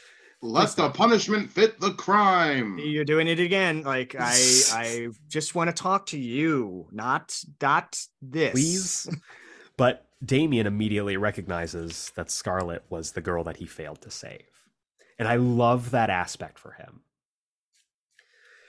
So they have, again, we get this quick little news thing with Oberon's the Gravedigger Sexton, author of Masks of Evil. Hell yeah. Doing his best Dark Knight Returns psychiatrist talking about, you know, the effects of crime fighting. Yeah, that's awesome. And, you know, again, talking about Philip Tan's art, we see this page in this panel where Damien is a 35-year-old man. Yes. That's also, it's so inconsistent. Oh yeah, right here. as he shaves his forehead. So I'm assuming he's taking pulling the spirit gum off. Yeah. It's the mask. Right? Yeah. It's actually the But mask. Because he's just already shaving his taken the mask forehead. off. Oh, He's already got the mask off in the previous page. I thought it was him rolling the mask, like rolling it off. That's Because he's doing it in the page before where he's taking the lid off the food. Yeah. He's literally pulling the mask off, and then they have him rubbing like a fucking fun stick like on his face to get the spirit gum off, I guess. But it's super weird. Like, what a weird panel. And yeah, he looks like Mickey Rooney. Yeah, like, it's so weird. We cut to Red Hood and Scarlet, aka Jason Todd and Sasha. We see him unmasked for the first time, and he's back to being a redhead, baby. Back to being. I love this bit where he's back to being a redhead. He's got the white streak still. He's like, I'm getting zits under this helmet, and I'm going bald. So he's got this receding hairline. Yeah, I fucking love it. He's like, you know why I'm going bald, right, Scarlet? When I was Robin, Batman made me dye my hair so I looked more like Grayson.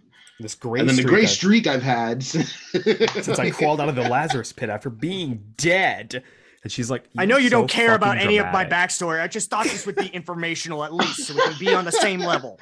You understand me? I have to divulge into my whole life before I go into things. I kind of love how lame Morrison makes him. Like, yes. he makes him super lame. Yeah. I love it. It's very God, this is I had this revelation, and I'm like, this is I guess you could say, like, since how Dick Grayson is very much like Spider-Man, like this Red Hood, this version of Jason is very Carnage, but with like Rock as Carnage, kind of, in my way. Okay. That's the way I look. You know what I mean? I thought you were gonna say something else. No.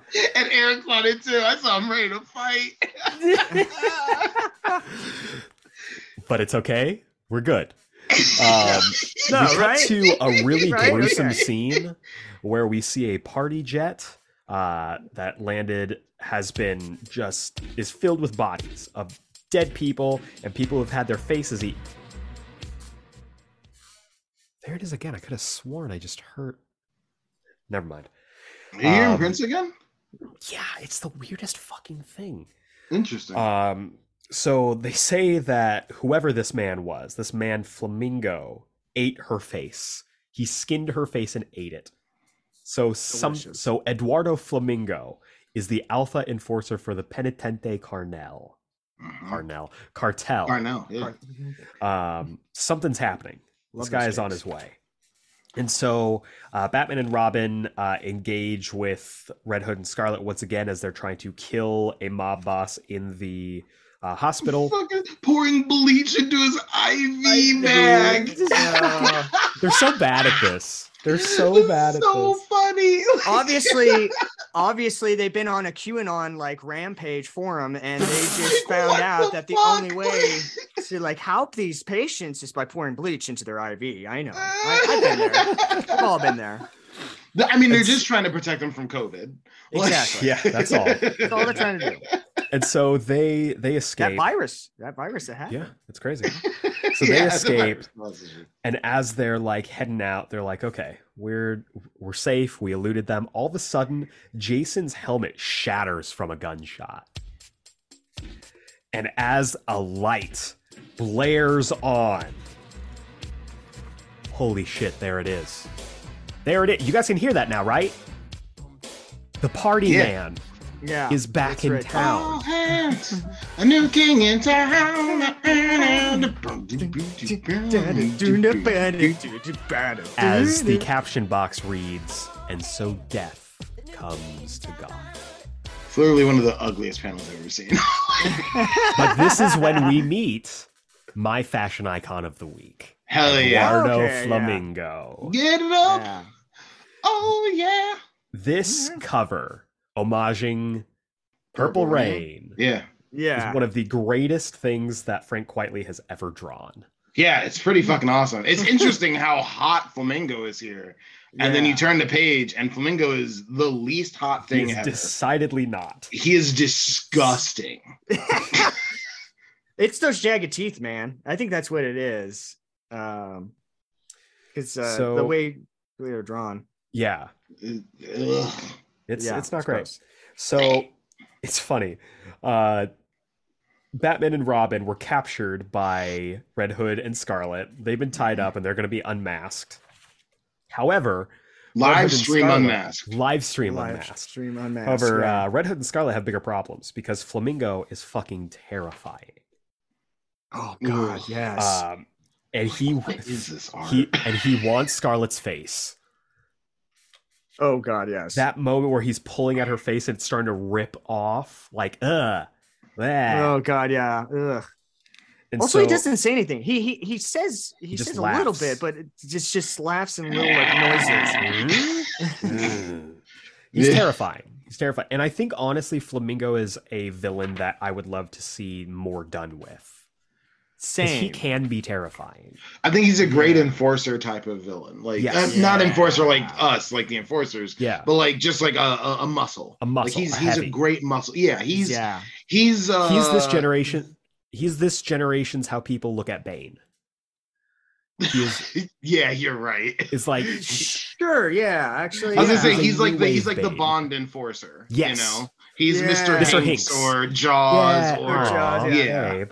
Yeah, babe. Oh, Mr. Hinks is the best thing about that movie. Is the best thing about that movie. Mr. Hinks fucking rules, and he's the only good thing about that movie. He's not the only good thing, but he's the best thing about that movie. He's one of like two good things. So, and I love the idea that Red Hood and Scarlet got too big for their britches, and they pulled something down around them that they weren't prepared for. Yep. I love the concept of that. And so they are getting their shit stomped by Flamingo. Batman and Robin get free. And I love this too. Like he tells Scarlet that she has to leave. And she's like, I'm sorry. He's like, he gets right up to Flamingo, who has crippled him. He's shot out his kneecap. He's like, shoot me, do it. I'll come back. Like, I love that. I love that. I love that characterization for him. Yeah. That's great. It's real good. All of a sudden, Damien's got a bazooka. It's so good. Damien doing his best impersonation of Zoe Saldana at the end of the hit 2011 film The Losers. Yes. Where he randomly has a bazooka out of nowhere. Also, strangely for Grant Morrison, some very homophobic language from Damien. A little weird. It is 2009. It's a little 2009, but it's still kind of also unfortunately fits for Damian Wayne. Yes, it does. Who I think comes off as a pretty homophobic kind of character. Yes, you are not wrong. I mean, we did see that in the last few issues where he was beating the bearded. Very true. You know. So, and that just goes to show you, if you beat up, if you beat up Big Top, you're homophobic. You're homophobic. That's just what it is. Absolutely. So, Batman and Robin arrive. They're fresh. They weren't caught by surprise by Flamingo, so they're able to disable him mostly. However, Flamingo is a fucking force of nature. And so Flamingo fights off Scarlet and Robin. And he shoots Robin in the back. Mm-hmm. And it is very terrifying. Double tap, baby. Yeah. But Scarlet fucking jumps on his back like a spider monkey, slices his throat. And then fucking Jason rolls up with a fucking whatever it's called, I forget. Giant earth mover thing? The crane, giant crane guy. Construction crane. Construction crane scoops him up and then just drops him to Vengeance arms again. His red right hand. And drops him hundreds of feet below. So funny. Under all this rubble and rock. Oh, man. So Batman goes to Damien. He's like, don't move. How much pain are you in? And he just goes, pain? I'm paralyzed below the waist. I can't feel anything at all. And I just read it as so like inconvenienced. He's got just like, oh, not again. Energy. Like, oh, god damn it.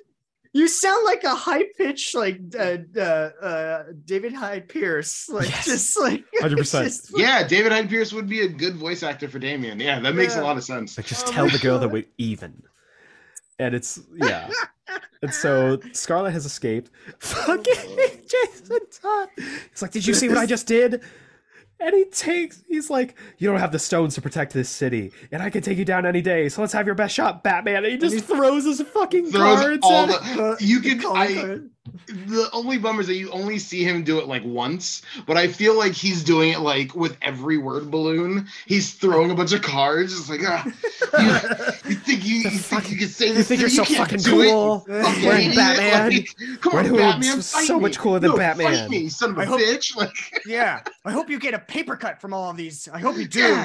Give me your best shot, Batman. Raise you right in the cheek where your flesh from your mask is exposed. Yeah, you get that. As Dick just like grabs a towel and throws it at him, he's like, clean yourself up, you fucking idiot. Like, what are you doing?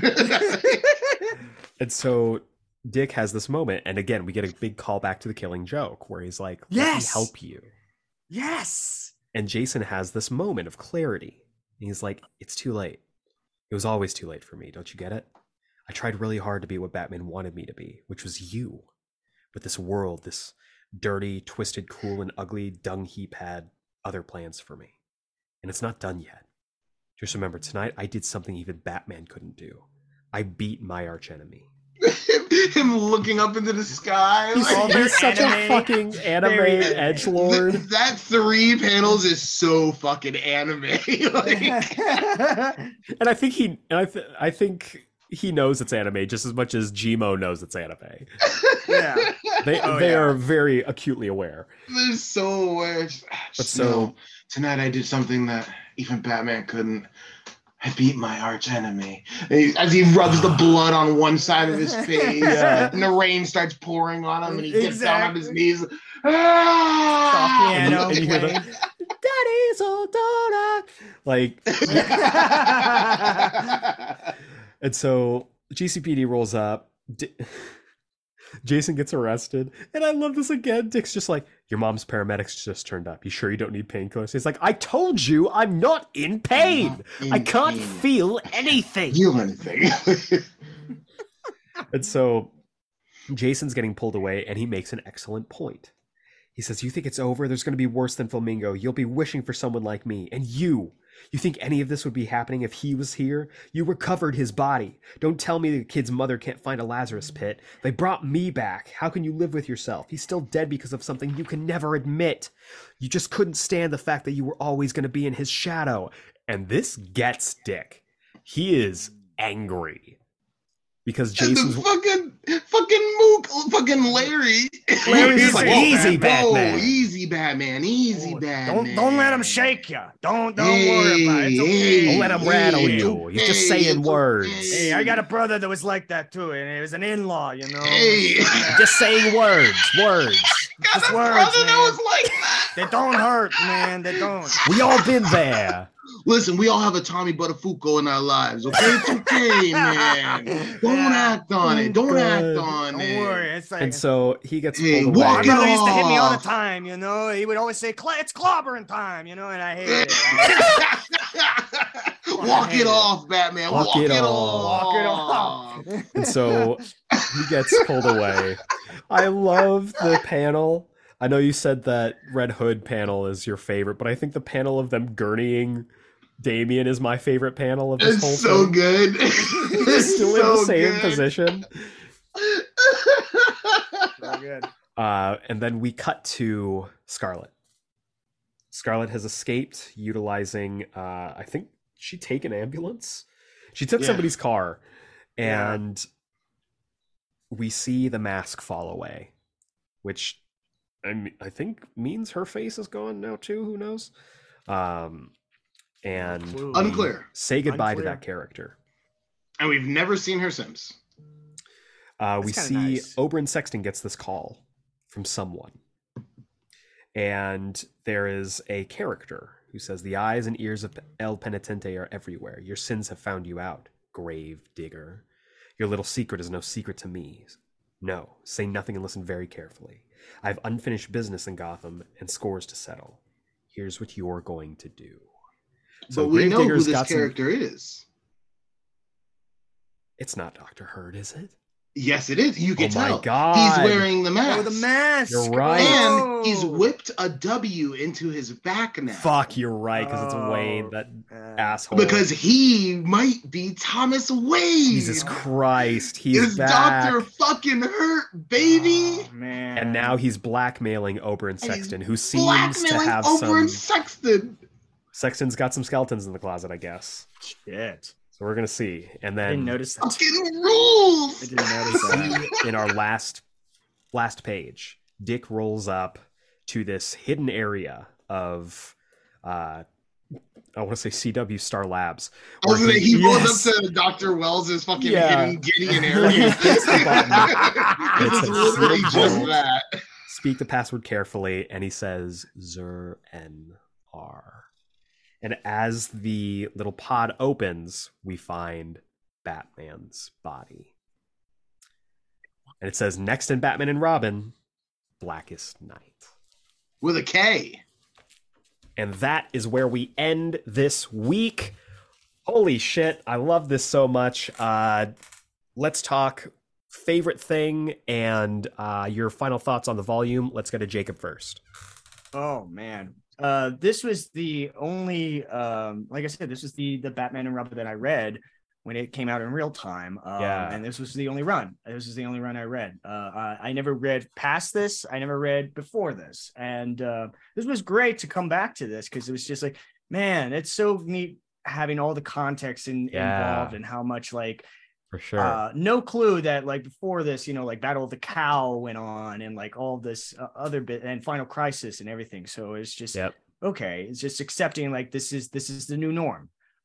This was fantastic. This has not only is the art just phenomenal for half of this, but the story that flows through is very relatable and fun and very easy to get into. It really makes sense that this could be like the pitch pilot for like the Grant Morrison way they're going to go for Batman in the James Gunn verse that's going to happen. Very much the Gunniverse. The Gunniverse, the DC Gunniverse is what I'm imagining it's going to be called. DC's Gunniverse. Highlights of this was honestly a lot of stuff. It was Alfred reminding about the actor's rule. Professor Pig as pretty much just is Dr. Nick is my favorite thing. Wet Ass Piggy is still my favorite thing out of all of this. I'm gonna remember that for the rest of my life. Same here. Oh god, I'm gonna hear nothing but that song every time I read that like section. And also the homage to The Killing Joke a lot in this. That was really cool. What you mentioned about the cover and that moment with Jason when like Dick tries to help him. It's like no, it's too late for me. I'm just like, fuck, it's too late. Oh, I hate that so much. I hate that he knows that he's gone too far, and it just drives me crazy that he's like, I can never be brought back to the light. I'm stuck in the darkness forever because of what I've done, and you can't help me. So I'm sorry. And it's just, it's so heartbreaking. It's great. This was honestly one of the best Batman runs I've read. And this, I do encourage you listeners to like definitely pick this up if you get the chance. Malcolm, get ready because it's only going to get better. Okay. Do I love the first 3 issues of this so much? I think it's 3 issues that I've read more than anything, like over and over in comics. I reread that first 3 issues so often. That's a real comfort read for me. I fucking love it. I really like the story of the second part. I think that there's really good ideas. I wish I had a better artist on it, or a more in tune artist with Grant Morrison's ideas. I think like you see Grant and Frank Quietly, like they've worked together several times over the years, and they're so in tune with what they need for the project. And I think that Philip Tan just wasn't there. Like it felt very fill-in artist. Like fill in, got to do it fast. And these 3 issues came out very fast too. They released, I think, like every 2 weeks. Oh, really? Yeah, they came out like super fast. Yeah. And it's unfortunate because I think the story is really interesting. I think there's something very interesting there. I also think maybe that story could have used like one more issue because it wraps up really fast. Yeah. Okay. But I like I said, I think it's weird that it invalidates the entire purpose of Battle for Cow, like entirely. Like there was just no reason. But it also is the biggest defense for my argument last week of like, I kind of wish Jason was Batman, like because that would have been really interesting. Because it would show how bad he is at it. That's the thing. For Jason to be faced by like this Red Hood being somebody else. I think would be a really interesting reflection for where Jason is and where Jason needs to be as Batman. Like the conversation between Alfred and Dick in the first half of this of like, hey, listen, this needs to be a performance. I think that also could serve for Jason being Batman as well. Of being like, listen, don't try to be Batman. Try to be your own version of Batman, and you'll be better served in it. What I think there would be something way more interesting there. So again, it's something that keeps running through my mind this entire run. I love Dick Grayson as Batman. Dick Grayson's my favorite DC character. Like, of course I'm going to love him as Batman. It's going to be awesome. But what could have been, on Earth 65, there's a hell of a run of Dick Grayson not being Batman. Dick's still Nightwing, and Jason Todd is Batman to Damian's Robin. For sure. Yeah. There was one real. I'm so sorry. There was one you mentioned, like if there was a different artist. For the life of me throughout the whole time we were recording this, I've been trying to find this artist that reminds me of Frank Quitely, and I finally found it. It's because he did this series with Frank Miller, the big guy in Rusty the Boy Robot. Jeff Darrow. Yeah. Yes. His the way his art style is very similar to like Frank Quitely, and I was like, oh man, if they would have gotten him, it would have like been like almost similar, but at the same time, at least like we know like it's a different. Darrow would have been incredible. Darrow would have been incredible, but I feel like it would have run into the argument of like, oh, this just feels like B grade Quitely. Yeah, which I'm not saying that's what his art is. That's not but coming after that, it would have. It's like an uncanny valley aspect of like, I feel like this is his. But I would almost go like in a radically different direction. Like if they wanted to bring back Tony Daniel or give us something like Frank Cho. I wish this was Andy Kubert. I think Andy Kubert this would have been a great one to bring Kubert back for. That's the thing. Yeah, you're right. Doing the fuck out of this. Yeah, you're right. For sure. Would have killed it. And real quick, no disrespect to Philip Tan. No disrespect. No. Like I said, I think that he just wasn't in tune with what happens. Grant Morrison's story needed, especially after the first 3 issues where you see the ebb and flow of the art and the story becoming one thing. They are very separately, like 2 different things in this story. In this 3 issues, like they become 2 different things, and they feel like 2 different things in 2 different rooms. Yeah, like. But yeah, I'm with both of you. I think that the art in the back half isn't as good as the Quitely art, and I mean, to be honest, what is? But what is? Those first 3 issues are it is one of my favorite stories in comics. Period. Yeah. It's perfect comics book. I love it. Very good comic book. It's perfect storytelling. The characters are incredible. This is the kickoff to my favorite era of Batman. I love Dick Grayson as Batman. I love Damian Wayne as Robin. I love the 2 of them together. And I cannot wait to get into more of them and their new dynamic as the dynamic. Yeah. But before we get into what we'll be talking about next week, we've got some emails, which means, Malcolm, what time is it? It's a mail of time. Imagine you're a mailman at the mail post office place, and all of a sudden you look down and your feet are hooves. It's a mail of time. I love this song. If you want to be part of the Geeksplained Book Club mailbag, send your emails to geeksplained@gmail.com and put Bat Club mailbag in the subject header, and we will read it here on the Friday show. He's back because this time I had time to prepare for it. You had time. You had time. You were ready. I had time. Our first email comes from good brother Jacob Goodhart. Hey, what's up, Philip, bro? He writes, Dear Geek Explain Podcast, we finally get to what I think the best part of this entire run is. Faux show. Dick being Batman is something that makes complete sense for his character, while at the same time is bittersweet, as Dick never wanted this in the first place.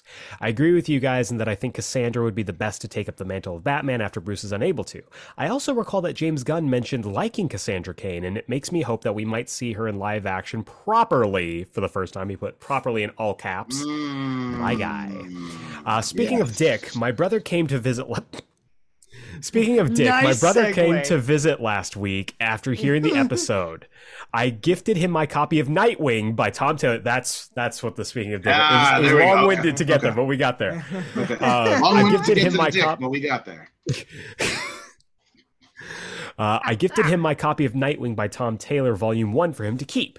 He was a little hesitant, but after telling him that it was a perfect starting on point and seeing the art by Bruno Redondo, he likes more stylized or cartoony art over ultra-realistic artwork, he agreed to read it. I'm hoping that this at least gets him interested in this run and thinks about getting the trades.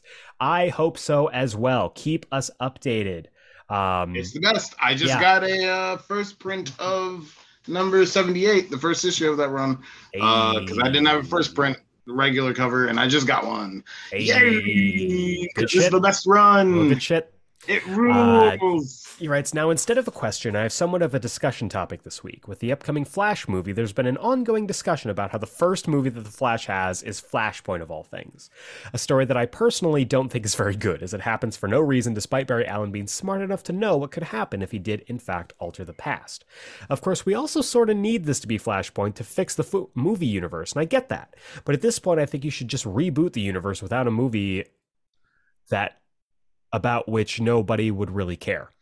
However, it still bugs me that the first ever Flash movie doesn't seem to have a single Flash villain in it. Flash has an expansive rogues gallery, enough to fill a few wings of a museum if the Jeff Johns Flash run is any indication, who could easily be in a Flash movie. However, whenever this is brought up, the response is that since Flash fought Darkseid in the Justice League movie and can turn back time, why would there be any conflict with some street-level villains? And use that to justify the scope of this movie. Now, I can understand the argument here, but it's dead wrong in my eyes. I think it shows a problem that superhero movies in general have now. You've discussed on the show a few times how you enjoy stories with more personal stakes, and I agree. I don't care about a fictional world ending if I don't care about the world itself. However, I feel like the MCU and the DCEU by extension have pushed the idea that only bigger stakes matter. I mean, the last Spider-Man movie had the multiverse in it just to help build towards the upcoming Avengers movie. Something that the MCU has a really bad track record of doing with their movies, building up the big overarching story at the expense of character. And ironically, the Flash is kind of the Spider-Man of DC. He fights everything from muggers to rogues to anti-monitors, but audiences can't seem to have this idea that the only threat to the hero should be someone more physically powerful than them. Now, I'm hoping that the DCEU will focus more on smaller scale going forward, but with Marvel, I almost feel like it's too late. What do you guys think about this? Thank you, Jacob Goodhart. Honestly, I think you're spot on. It might be too late for the for the MCU to go backwards. It would be interesting, and I think that when we eventually do get to Secret Wars, there is a potential going after that for them to be more small scale. But the best thing that could happen for DC right now is for Gunn to give us a whole new slate, new, more personal stories. We already know that he's directing Superman, and his version on it feels very personal, which I love. So I'm hoping that theme continues through. You guys have any thoughts? A really great example. Oh, no, go ahead. No, I was just saying I completely agree. It's too big scale. I think that's messy. The Flash has literally, I think the Flash has the best rogues gallery in the DC universe. Same. Move over Batman rogues. Like, the Flash has the best rogues gallery. They're called the Rogues. They're literally called the Rogues. Rogues. It's very frustrating that a Flash movie is not about the Flash whatsoever. But it's also less frustrating because I don't like this version of the Flash, so it's fine. Same here. Yeah, a really great example of a very powerful villain that I didn't think was going to be taken, that I didn't take seriously, was the Thinker in the Flash series. And perfect example. Where he was the main villain. Good God, the mid-season finale of that season rules. The body, that is how far you go with that kind of creativity for that kind of character. It's sure, he's not a big, powerful, a brute of a character, like some hulking figure that's physically powerful. He's a thinker. He's a genius, and he manipulates so easily around the Flash that it is just very heartbreaking and very personal. It drove me crazy because when Peter Capaldi was the Thinker, I just kept thinking, fuck, they should have just made him in that season, because holy shit, that would have been incredibly super intense. Oh boy, that's awful. Would have been amazing. So it's amazing. So I would love that. I would have loved that for a first movie for this. Agreed. Especially even if it was Ezra Miller, it would have been great to see him versus Peter Capaldi as as the Thinker. If they did all that, but I have no interest in them being the Flash anymore. No, not So, at all. like, Yeah, me neither. Get them out. I'm ready to move on. So hopefully, when we get a new Flash, Yeah, maybe same. Wally West, we'll be able to have him fight some rogues. But we'll see. It's really funny that this came today because right before recording, I actually just finished reading for the first time Mark Waid's Flash run. Oh my I just God. finished it this morning for the first time. Love it. Because I had never read all of it like in one go. Yeah. What a fan-fucking-tastic run that is. Mark Waid continues to not miss. Mark Waid's run, that 90s, 2000s run is fucking perfect. My only problem is that Brian Augustin co-wrote most of that run and is not credited on those trades as the Flash by Brian Augustin and Mark Waid. And he should be, especially in the wake of him passing. I think he should have been credited for that better. I hope in the next reprint they do that. I really fucking hope. For But sure. put that shit in the omnibuses. I'll buy those omnibuy. Same. Because 100%. holy shit, that run fucking rules. It rules. Really rules. Really rules. And there's a ton of fucking awesome villains that you could do for movies with that. Yeah. Cobalt Blue would be awesome. Replicant would be awesome. Like all of them would be so sick. For sure. So I don't You know know. what? Real quick. You guys did your like version of Flash. Oh yeah. Okay. No. Yeah. Well, I was just gonna say like the Flash stuff was like Earth 2 Flash stuff. It would have been really great like if like what they did with Flash as well for like what I thought of would have been like a little very Doctor Who, where it's just like each Flash is just pretty much like 11th Doctor is Wally and Barry is David Tennant, and then you just split like Christopher Would have been Eccleston fine. and Don Hurt with, Easiest like, thing you could do. Jay. Easiest thing you could do. Miss the mark. Maybe someday we'll get a proper look at that. We won't. But our next email comes from Tom Trainer, who I believe is a first-time writer here to the book club. He writes, "How's it going, gentlemen? I came to your podcast last year and have enjoyed going back and binging past book club episodes. But when you announced your GMO season right at the WB Slate announcement, I knew I had to drop everything and catch up to do this season week by week." Yep. Geekstradamus. It's almost like we knew. Just the way they planned it. It's almost like I had a candlelit dinner with James Gunn, but I didn't, obviously. Almost like you did. Got a couple questions for the mailbag this week. With the first issues of Dick as Batman in discussion, I wanted to ask your opinion on legacy heroes. What do you think is the right amount of time for a mantle to be passed before the original character comes back? I think Dick's second run during Morrison is right in the sweet spot where he didn't overstay his welcome, but still got some really great stories. But I know there are fans that'd wish he'd stay much longer. It's me who you're talking about. Yep. So for that question, I mean, it depends. It depends on the character. Yeah. How long was Wally the Flash before Barry came back? That long. That long. Make me miss the character. Make me go through an entire Yeah. generation of people not being familiar with the former version of that character. And then do the return of, but make it a big old twist. Like with the return of Barry Allen. Yeah. One of the greatest Flash stories ever told. Yeah. Incredible. Yeah. Next question. What characters across comics do you think should have had more time with their respective mantles, and which do you think were perfect as is? Sam Wilson should have had more time as Captain America, and I'm very glad that he's getting that time now. Let me just throw that out there. For me, Jane Foster is the Mighty Thor. That Excellent. should have Yep. been Yep. way more. I would have loved at least 5 years of that before we actually got that big like ending for her. That would have been great. That's another. Totally agree. Hey, give me 20 years of that. Give me 20 years. My big one was Superior Spider-Man. Yep. I feel like we should have got more time with that, but now I have a big three. Now it's Superior Spider-Man, Clea as the Sorcerer Supreme, Goddamn right. and Mary Marvel as the new champion of Shazam. Goddamn right. I will be mad about those forever. Yes. Listen, Forever. that new Doctor Strange #1 that came out this week was really fucking great. But god damn it, Clea should still be fucking Sorcerer Supreme, and Steven should be fucking gone. I'm sorry. We got it for fucking 10 issues. That's it. That sucks. We gave them an out too. We could have kept Clea and then made Steven the Sorcerer Supreme in our rebooted Ultimate Universe. Yes. But They didn't want to take it. They didn't want to take it. Nope. So now we take her. Yes. Honestly, yeah. Let's do it. Fuck yeah. There we go. I say we just yeah. take her. Ultimate Clea? With Pedro. Fuck yeah. With Pedro, yeah. Pedro Pascal as Clea Strange. Yes, exactly. I'm there for it.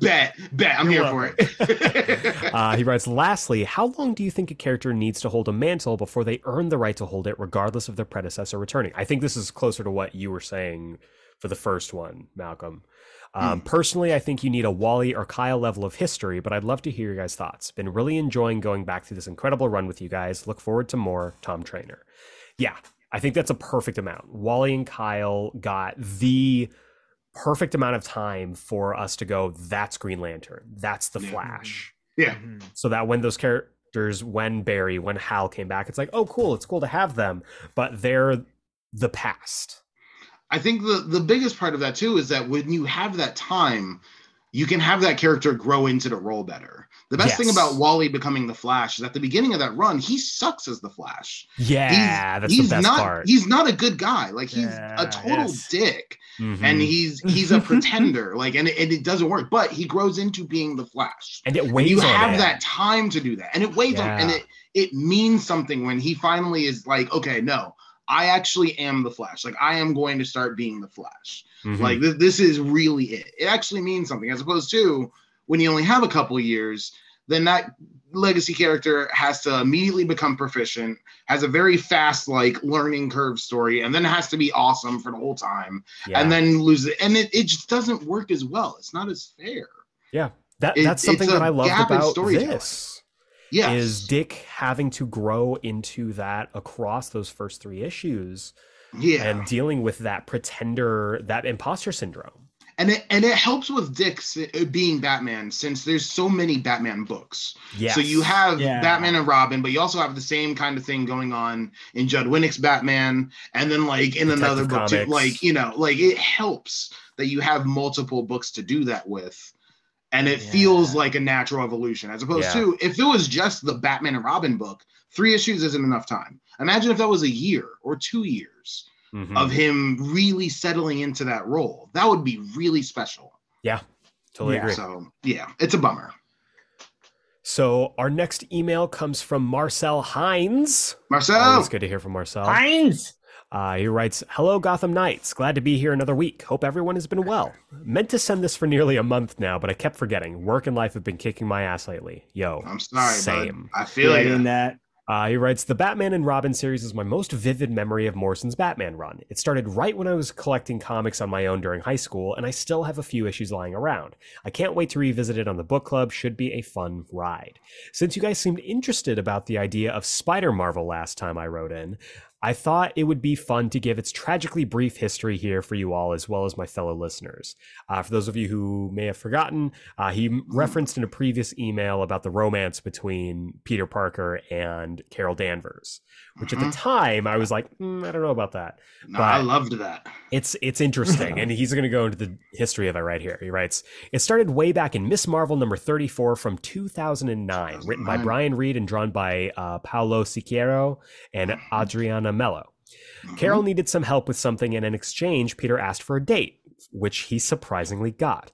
They didn't go on their date until issue 47, same writer, but this time drawn by Mark Robinson. The date itself doesn't really go that well. Also, there were superhero shenanigans in the middle, but it ended up being nice enough with them eating chili dogs on a rooftop. That was until the Spider-Man tie-in of the Siege event from 2010, once again written by Brian Reed with art by Marco Santucci. In that issue, Peter and Carol fight Venom, who was Matt Gargan at the time, one of my favorite periods of Venom. Hell yeah! The symbiote briefly takes over Carol, revealing that she has a crush on Peter. After that, the two had an adventure in a 2-part story in Avenging Spider-Man 9 and 10, written by Kelly Sue DeConnick and drawn by Terry Dodson. Issue the 9 canonical first appearance of Captain Marvel, which he wrote here as well. Whoa. Nothing really romantic in these issues, but it did display that the pair have solid chemistry with each other. The last time the pair were brought up in a romantic sense with one another was ASM number 7 in 2014, written by Dan Slott and drawn by Giuseppe Camuncoli. When Peter met Kamala for the first time, she revealed she was a Spider-Marvel fan and asked him a bunch of questions about Carol. Peter mentioned they went on one date and Carol left it at that, which he seemed a little upset about. While I know nothing will likely ever come from this relationship again, though there was a small reference to it in the cover of issue 27 of this current run, which centered on Carol speed dating, I still thought it was a fun dynamic to explore, if only for a little bit. My question this week is, when has enough been enough for you when it comes to a comic? Specifically, are there some comics you were reading but then dropped because a story took a turn you weren't interested in? For me, I've only dropped 2 comic series because the story took me out. To prevent any ill feelings, I won't reveal here what they were, but I'm curious to know if there are any books you all felt this way about, and which specific moment made you say, I'm done. Stay awesome and stay safe. That is a great question. Thank you for the history lesson on Spider Marvel. I was not aware of all that, so that's pretty freaking cool. It rules. It's a good pairing. I like the two of them together. It's interesting. I think it is more interesting in that like late 2000s era where Peter was treated like an adult. Yes. Yeah, because like Peter with all the like high school, early college characterizations that he's gotten in recent years doesn't work with Carol. No. School teacher Peter would have definitely been like that. Would have been interesting. It's specifically like Slot's run Peter makes sense. Same with like when Slot put him with Mockingbird, and I was like, yeah, hell yeah, that works. I love that. That was great. Love that pairing. Loved that too. But when was enough when it came to a book? You guys have anything at the moment? Usually for me, when it comes time for me to jump off a book is when there's a creator shift. Yeah. If I'm really digging a book's creative team and they're like, okay, this is gonna be our last run, but it continues on, is normally when I jump off. Yeah. Same. Same here. I'm trying to think if there's a specific story. I could think specifically using that example. That's always usually like a red flag for me of like, oh, this might be the time for me to jump off this book. Yeah. But I'll always give it like a shot, especially if it's a book I love. For sure. Let's take Marauders, for example. Jerry Duggan's Marauders is my favorite Krakoa era book. Marauders. It was my favorite Krakoa era book. And I was heartbroken when Jerry Duggan was leaving that book. And then the next run is Steve Orlando's run, and I got like an issue in, and I was like, I am not into this. It fundamentally changed that book entirely, and I was not into it, so I dropped it. So that's like the most recent example I can think of. Yeah, usually that's the same for me. Like if there's a drastic character change or there's a creative team shakeup, and I'm either not super vibing with it or whatever, I'll be completely honest and transparent. I jumped off of Detective Comics. I couldn't. Yep. That's a really good example too. Yeah. I don't have any ill will towards Rom V or anyone working on that book. Raphael Albuquerque is one of my favorite artists of all time. Yeah. But I just that book is not connected with it. Yeah. I haven't connected with it, which is unfortunate. I'm right there with you. That's a great example. I know it's great, but I'm just not connecting with it. And that's something that happened to me. Yeah. So that's my view on it. Yeah. Jacob, any thoughts on that? It's for the author or artist. Oh dear. Me too. Okay. I glitched out, didn't I? Just you glitched pretty hard. You're still kind of glitched, camera wise. You're Vanellope. Hopefully. Yeah. Oh, I don't know. Yeah, hopefully, I'm here. I think I'm still here. Okay. There you go. Audio wise, we can hear you just fine. Yeah. Okay. Good. Okay. But yeah, so that's us. Our final email comes from good brother Adam Stringfellow. Hey, Stringfellow. Who writes, hey, what up, terrible trio? How are y'all doing this week? Hope y'all are off to a good week. I'm on leave right now with my love Michael in New Orleans as we speak, and we're having a bomb-ass time. Yes! Excellent. Shout out to Michael. Shout out to Michael. Nolans. For my question this week, I wanted to ask the three of y'all this. What are some comic book characters that have been done far better in other media, such as movies, shows, and video games, rather than in comics, in y'all's opinion? For me, I have a few in that regard. Captain America, Batman, Jon Stewart, and Spider-Man, both Peter and Miles, and Black Panther. For Cap, the MCU did him amazing justice, as before his trilogy, I respected Cap, but never connected with him until the MCU tackled the themes of his depression and loneliness, but also his down-to-earth approachability. Kevin Conroy's Batman is the one I gravitate towards whenever I read or write about him. Jon Stewart is leagues and eons away more interesting and likable in JL and JLU than he is in comics. And Insomniac's Peter is the best incarnation of Peter, in my opinion. Same with Miles and Into the Spider-Verse. And of course, Chadwick Boseman's Black Panther was cut too short, but connected with me as a role model in the MCU. Those are just my picks, and would love to hear y'all's opinions on the matter. Take care, and talk to y'all soon. All the best, and much more, Adam. Yeah, that's interesting. I've talked about before how much I love the Insomniac version of Peter. That's like my sweet spot for a Peter that's been around, but also still kind of has young 20s energy. Yeah. Kevin Conroy, I don't think is ever going to be touched for his adaptation of Batman. I think to say that it's better than the comics is difficult. And honestly, I would say if you liked the MCU's take on Steve, check out Man Out of Time, the Captain America comic. Yeah, the Man Mark Out of Waid Time. book. Yeah. Mark Waid, Jorge Molina, It one is of my very much favorite Captain America stories of all time. Check it out. It's wonderful. Would recommend for sure. I would say, honestly, when it comes to the adaptation side, I agree. I think both the Insomniac and Into the Spider-Verse versions of Miles for me are I think more bold characters and stand out better. Yes. I do have a soft spot for comic book Miles now that we did the book club last year. Yeah. But that dips after a point. So correct. Yes. Yeah. Absolutely. No, I agree. Are there any others? Jon Stewart was the first person I thought of immediately. Yes, for sure. Like that's an easy one. I would say Peggy Carter. Yes. The movie version of that character. Great pull. Like the movie version of that character is insanely better. Another version, Static Shock. I think Static Shock is better than Static from the comics. Like 40 billion times. Absolutely. I think those are better versions. Can we just say the entirety of the boys? The entirety of the boys. Entirety, every Holy character. Shit. TV Homelander is way more. He's actually interesting compared to fucking everything else. Pepper Potts. Pepper Potts. Yeah. Pepper I think to a degree, movie Pepper Potts. The Mandarin with Wenwu. Wow. Yes, with Wenwu. Yeah, absolutely. 100%. That's a great pull. Who else? I think it's interesting that we're not really naming a lot of DC characters, and I think that says something. The comics are difficult. I mean, whenever I think of Superman's voice, I always think of George Newbern.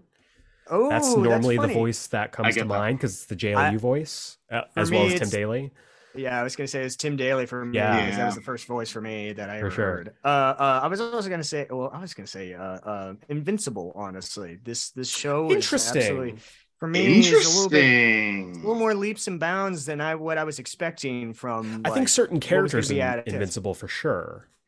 Yeah, that's what I mean. It's like there's certain traits and stuff like that in the show that is like, and character-wise, that like I like Amber more. Leaps and bounds better. Amber. William is a big example. Amber and William. Yes, that's very great fair. examples. Yeah, great examples for sure. Who else? Shit, that's a really good question. It's a really good. We're all like looking back at our memorabilia and we're trying to figure out. I almost said Watchmen. Anyway, you're fine. Honestly, I mean, yeah, Watchmen. Watchmen would be a pick for me. Really? Yeah. Either the movie or the TV show, I think are better uses of that material and that world than the book is. Yes. Okay, that's very fair. Yes, I would agree with that. I think that's actually a really good pull. That's a great pull. Okay. I just had it, and it left my mind. Can we technically say the MCU for how it adapted the Ultimates? No. That's a technicality because it's a blend of it's both. very technicality It's a because it's both. specific. I don't know. Kind of blend of I don't both know. a little bit.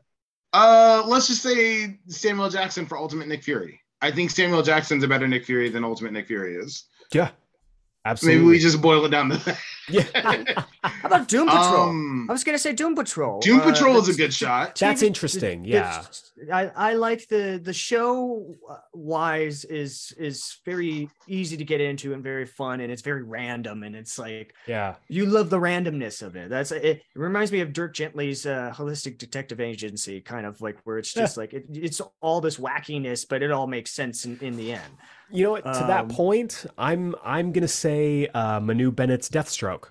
I was really thinking about that in the show than I've ever liked Deathstroke in the comics. I was literally looking at my Deathstroke figure and I was like, I think maybe Manu Bennett's Deathstroke. I'm also in Teen like Titans, right? Yeah. No, he was an Arrow. No, in Arrow. Though also Slade and Titans, for sure. I was gonna say Slade for sure. Titans. He's another one. He's fucking stellar. Oh, so good. I was going to say specifically first season of The Flash, Reverse Flash. Yeah, baby. I think that's better than most of the actual comics, like Eobard-Thawne not comic wrong. stuff. Yeah. I think that's such a great treatment for that villain, the man in the yellow suit. I think that's a really wonderful treatment for that character. For sure. Yeah. Fuck. I think that's a pretty good list. Wolverine? Disagree. Hugh Jackman Wolverine? Disagree. The man is too tall. He's too tall. No, I would never. I just came back from Tucson. I will drive back and I'll fight I would never say that. I will fight you. I swear to God. That was an absolute joke. Though, if we're talking about Kirby Morrow's Scott Summers from X-Men Evolution, that one's pretty good. That is a really great Cyclops. Pretty good. Shit. And that's a really great Wolverine too. I love that Wolverine. Scott McNeil. Scott McNeil. So good. Scott McNeil. Fuck. That's a good shot. I would listen. I've been campaigning for quite a while to be Wolverine in this Wolverine game by Insomniac. # Eric for Wolverine. Thank you. But if they brought back Scott McNeil for that Wolverine game, I would be in fucking heaven, dude. But yeah, so that's a pretty, I think, solid list. But I do think that there are some adaptations that are just superior, and that's okay. Also, because this is a Stringfellow joint, he did send a PS. I'm going to screen share for us. This is going to mean nothing to you, listener. But he sent PS, here are a few pictures of Michael and I. Hey! Look at them. Hey! Chris fan, hell yeah! I was gonna say I saw the color on pictures online actually. Yeah. Adorable. Really adorable. Y'all are so cute. Yeah, y'all are cute. Very so cute. Very happy for you, Stringfellow. Hell yeah. But yeah, so again, thank you to everyone who wrote in. If you want to be part of next week's Geeksplained Book Club mailbag, send your emails to geeksplained@gmail.com. Put Bat Club mailbag in the subject header, and we will read it here on the Friday show. Gentlemen, next week we are continuing on with the Batman and Robin Reborn train. Very excited. We're going to be covering Batman and Robin issue 7 through 12, continuing on the Dick and Damian adventures. Let me pull up. That's Batman vs. Robin. Yee. Ooh. That is, but it's not the Batman vs. Robin animated movie. No, it's not the Batman vs. I Robin. fucking wish they would. Current thing that just happened with Mark Waid. It's not that. Yeah. This is the OG Batman vs. Robin, baby. OG Batman. Oh wow. Yeah, it's interesting because we know that this is coming, right? We've been assuming that this was going to come eventually, but the synopsis goes like this. The new Batman and Robin uncover clues involving the mysterious death of Bruce Wayne before facing off against each other in a heated battle investigated by Robin's mother that both heroes will regret if they live through it. So that's going to be very interesting to see what comes of that. We got the tease that some Lazarus stuff might be involved. Who knows? It's going to be a rough time. So once again, issues 7 through 12 of Batman and Robin, entitled Batman versus Robin. Tune in for that next week as we continue on this amazing Grant Morrison Batman Odyssey. Hell yeah! Be there or be square, not a circle, because we all know better, right? Well, I mean, unless you're a hole in things. Stop. Yeah. But for now, for the Geek Explained Book Club, I've been Eric Azana. I was Malcolm Russell Nelson. I will continue to be Jacob Brown. And we will see you next time. Let the punishment fit the crime! Gong.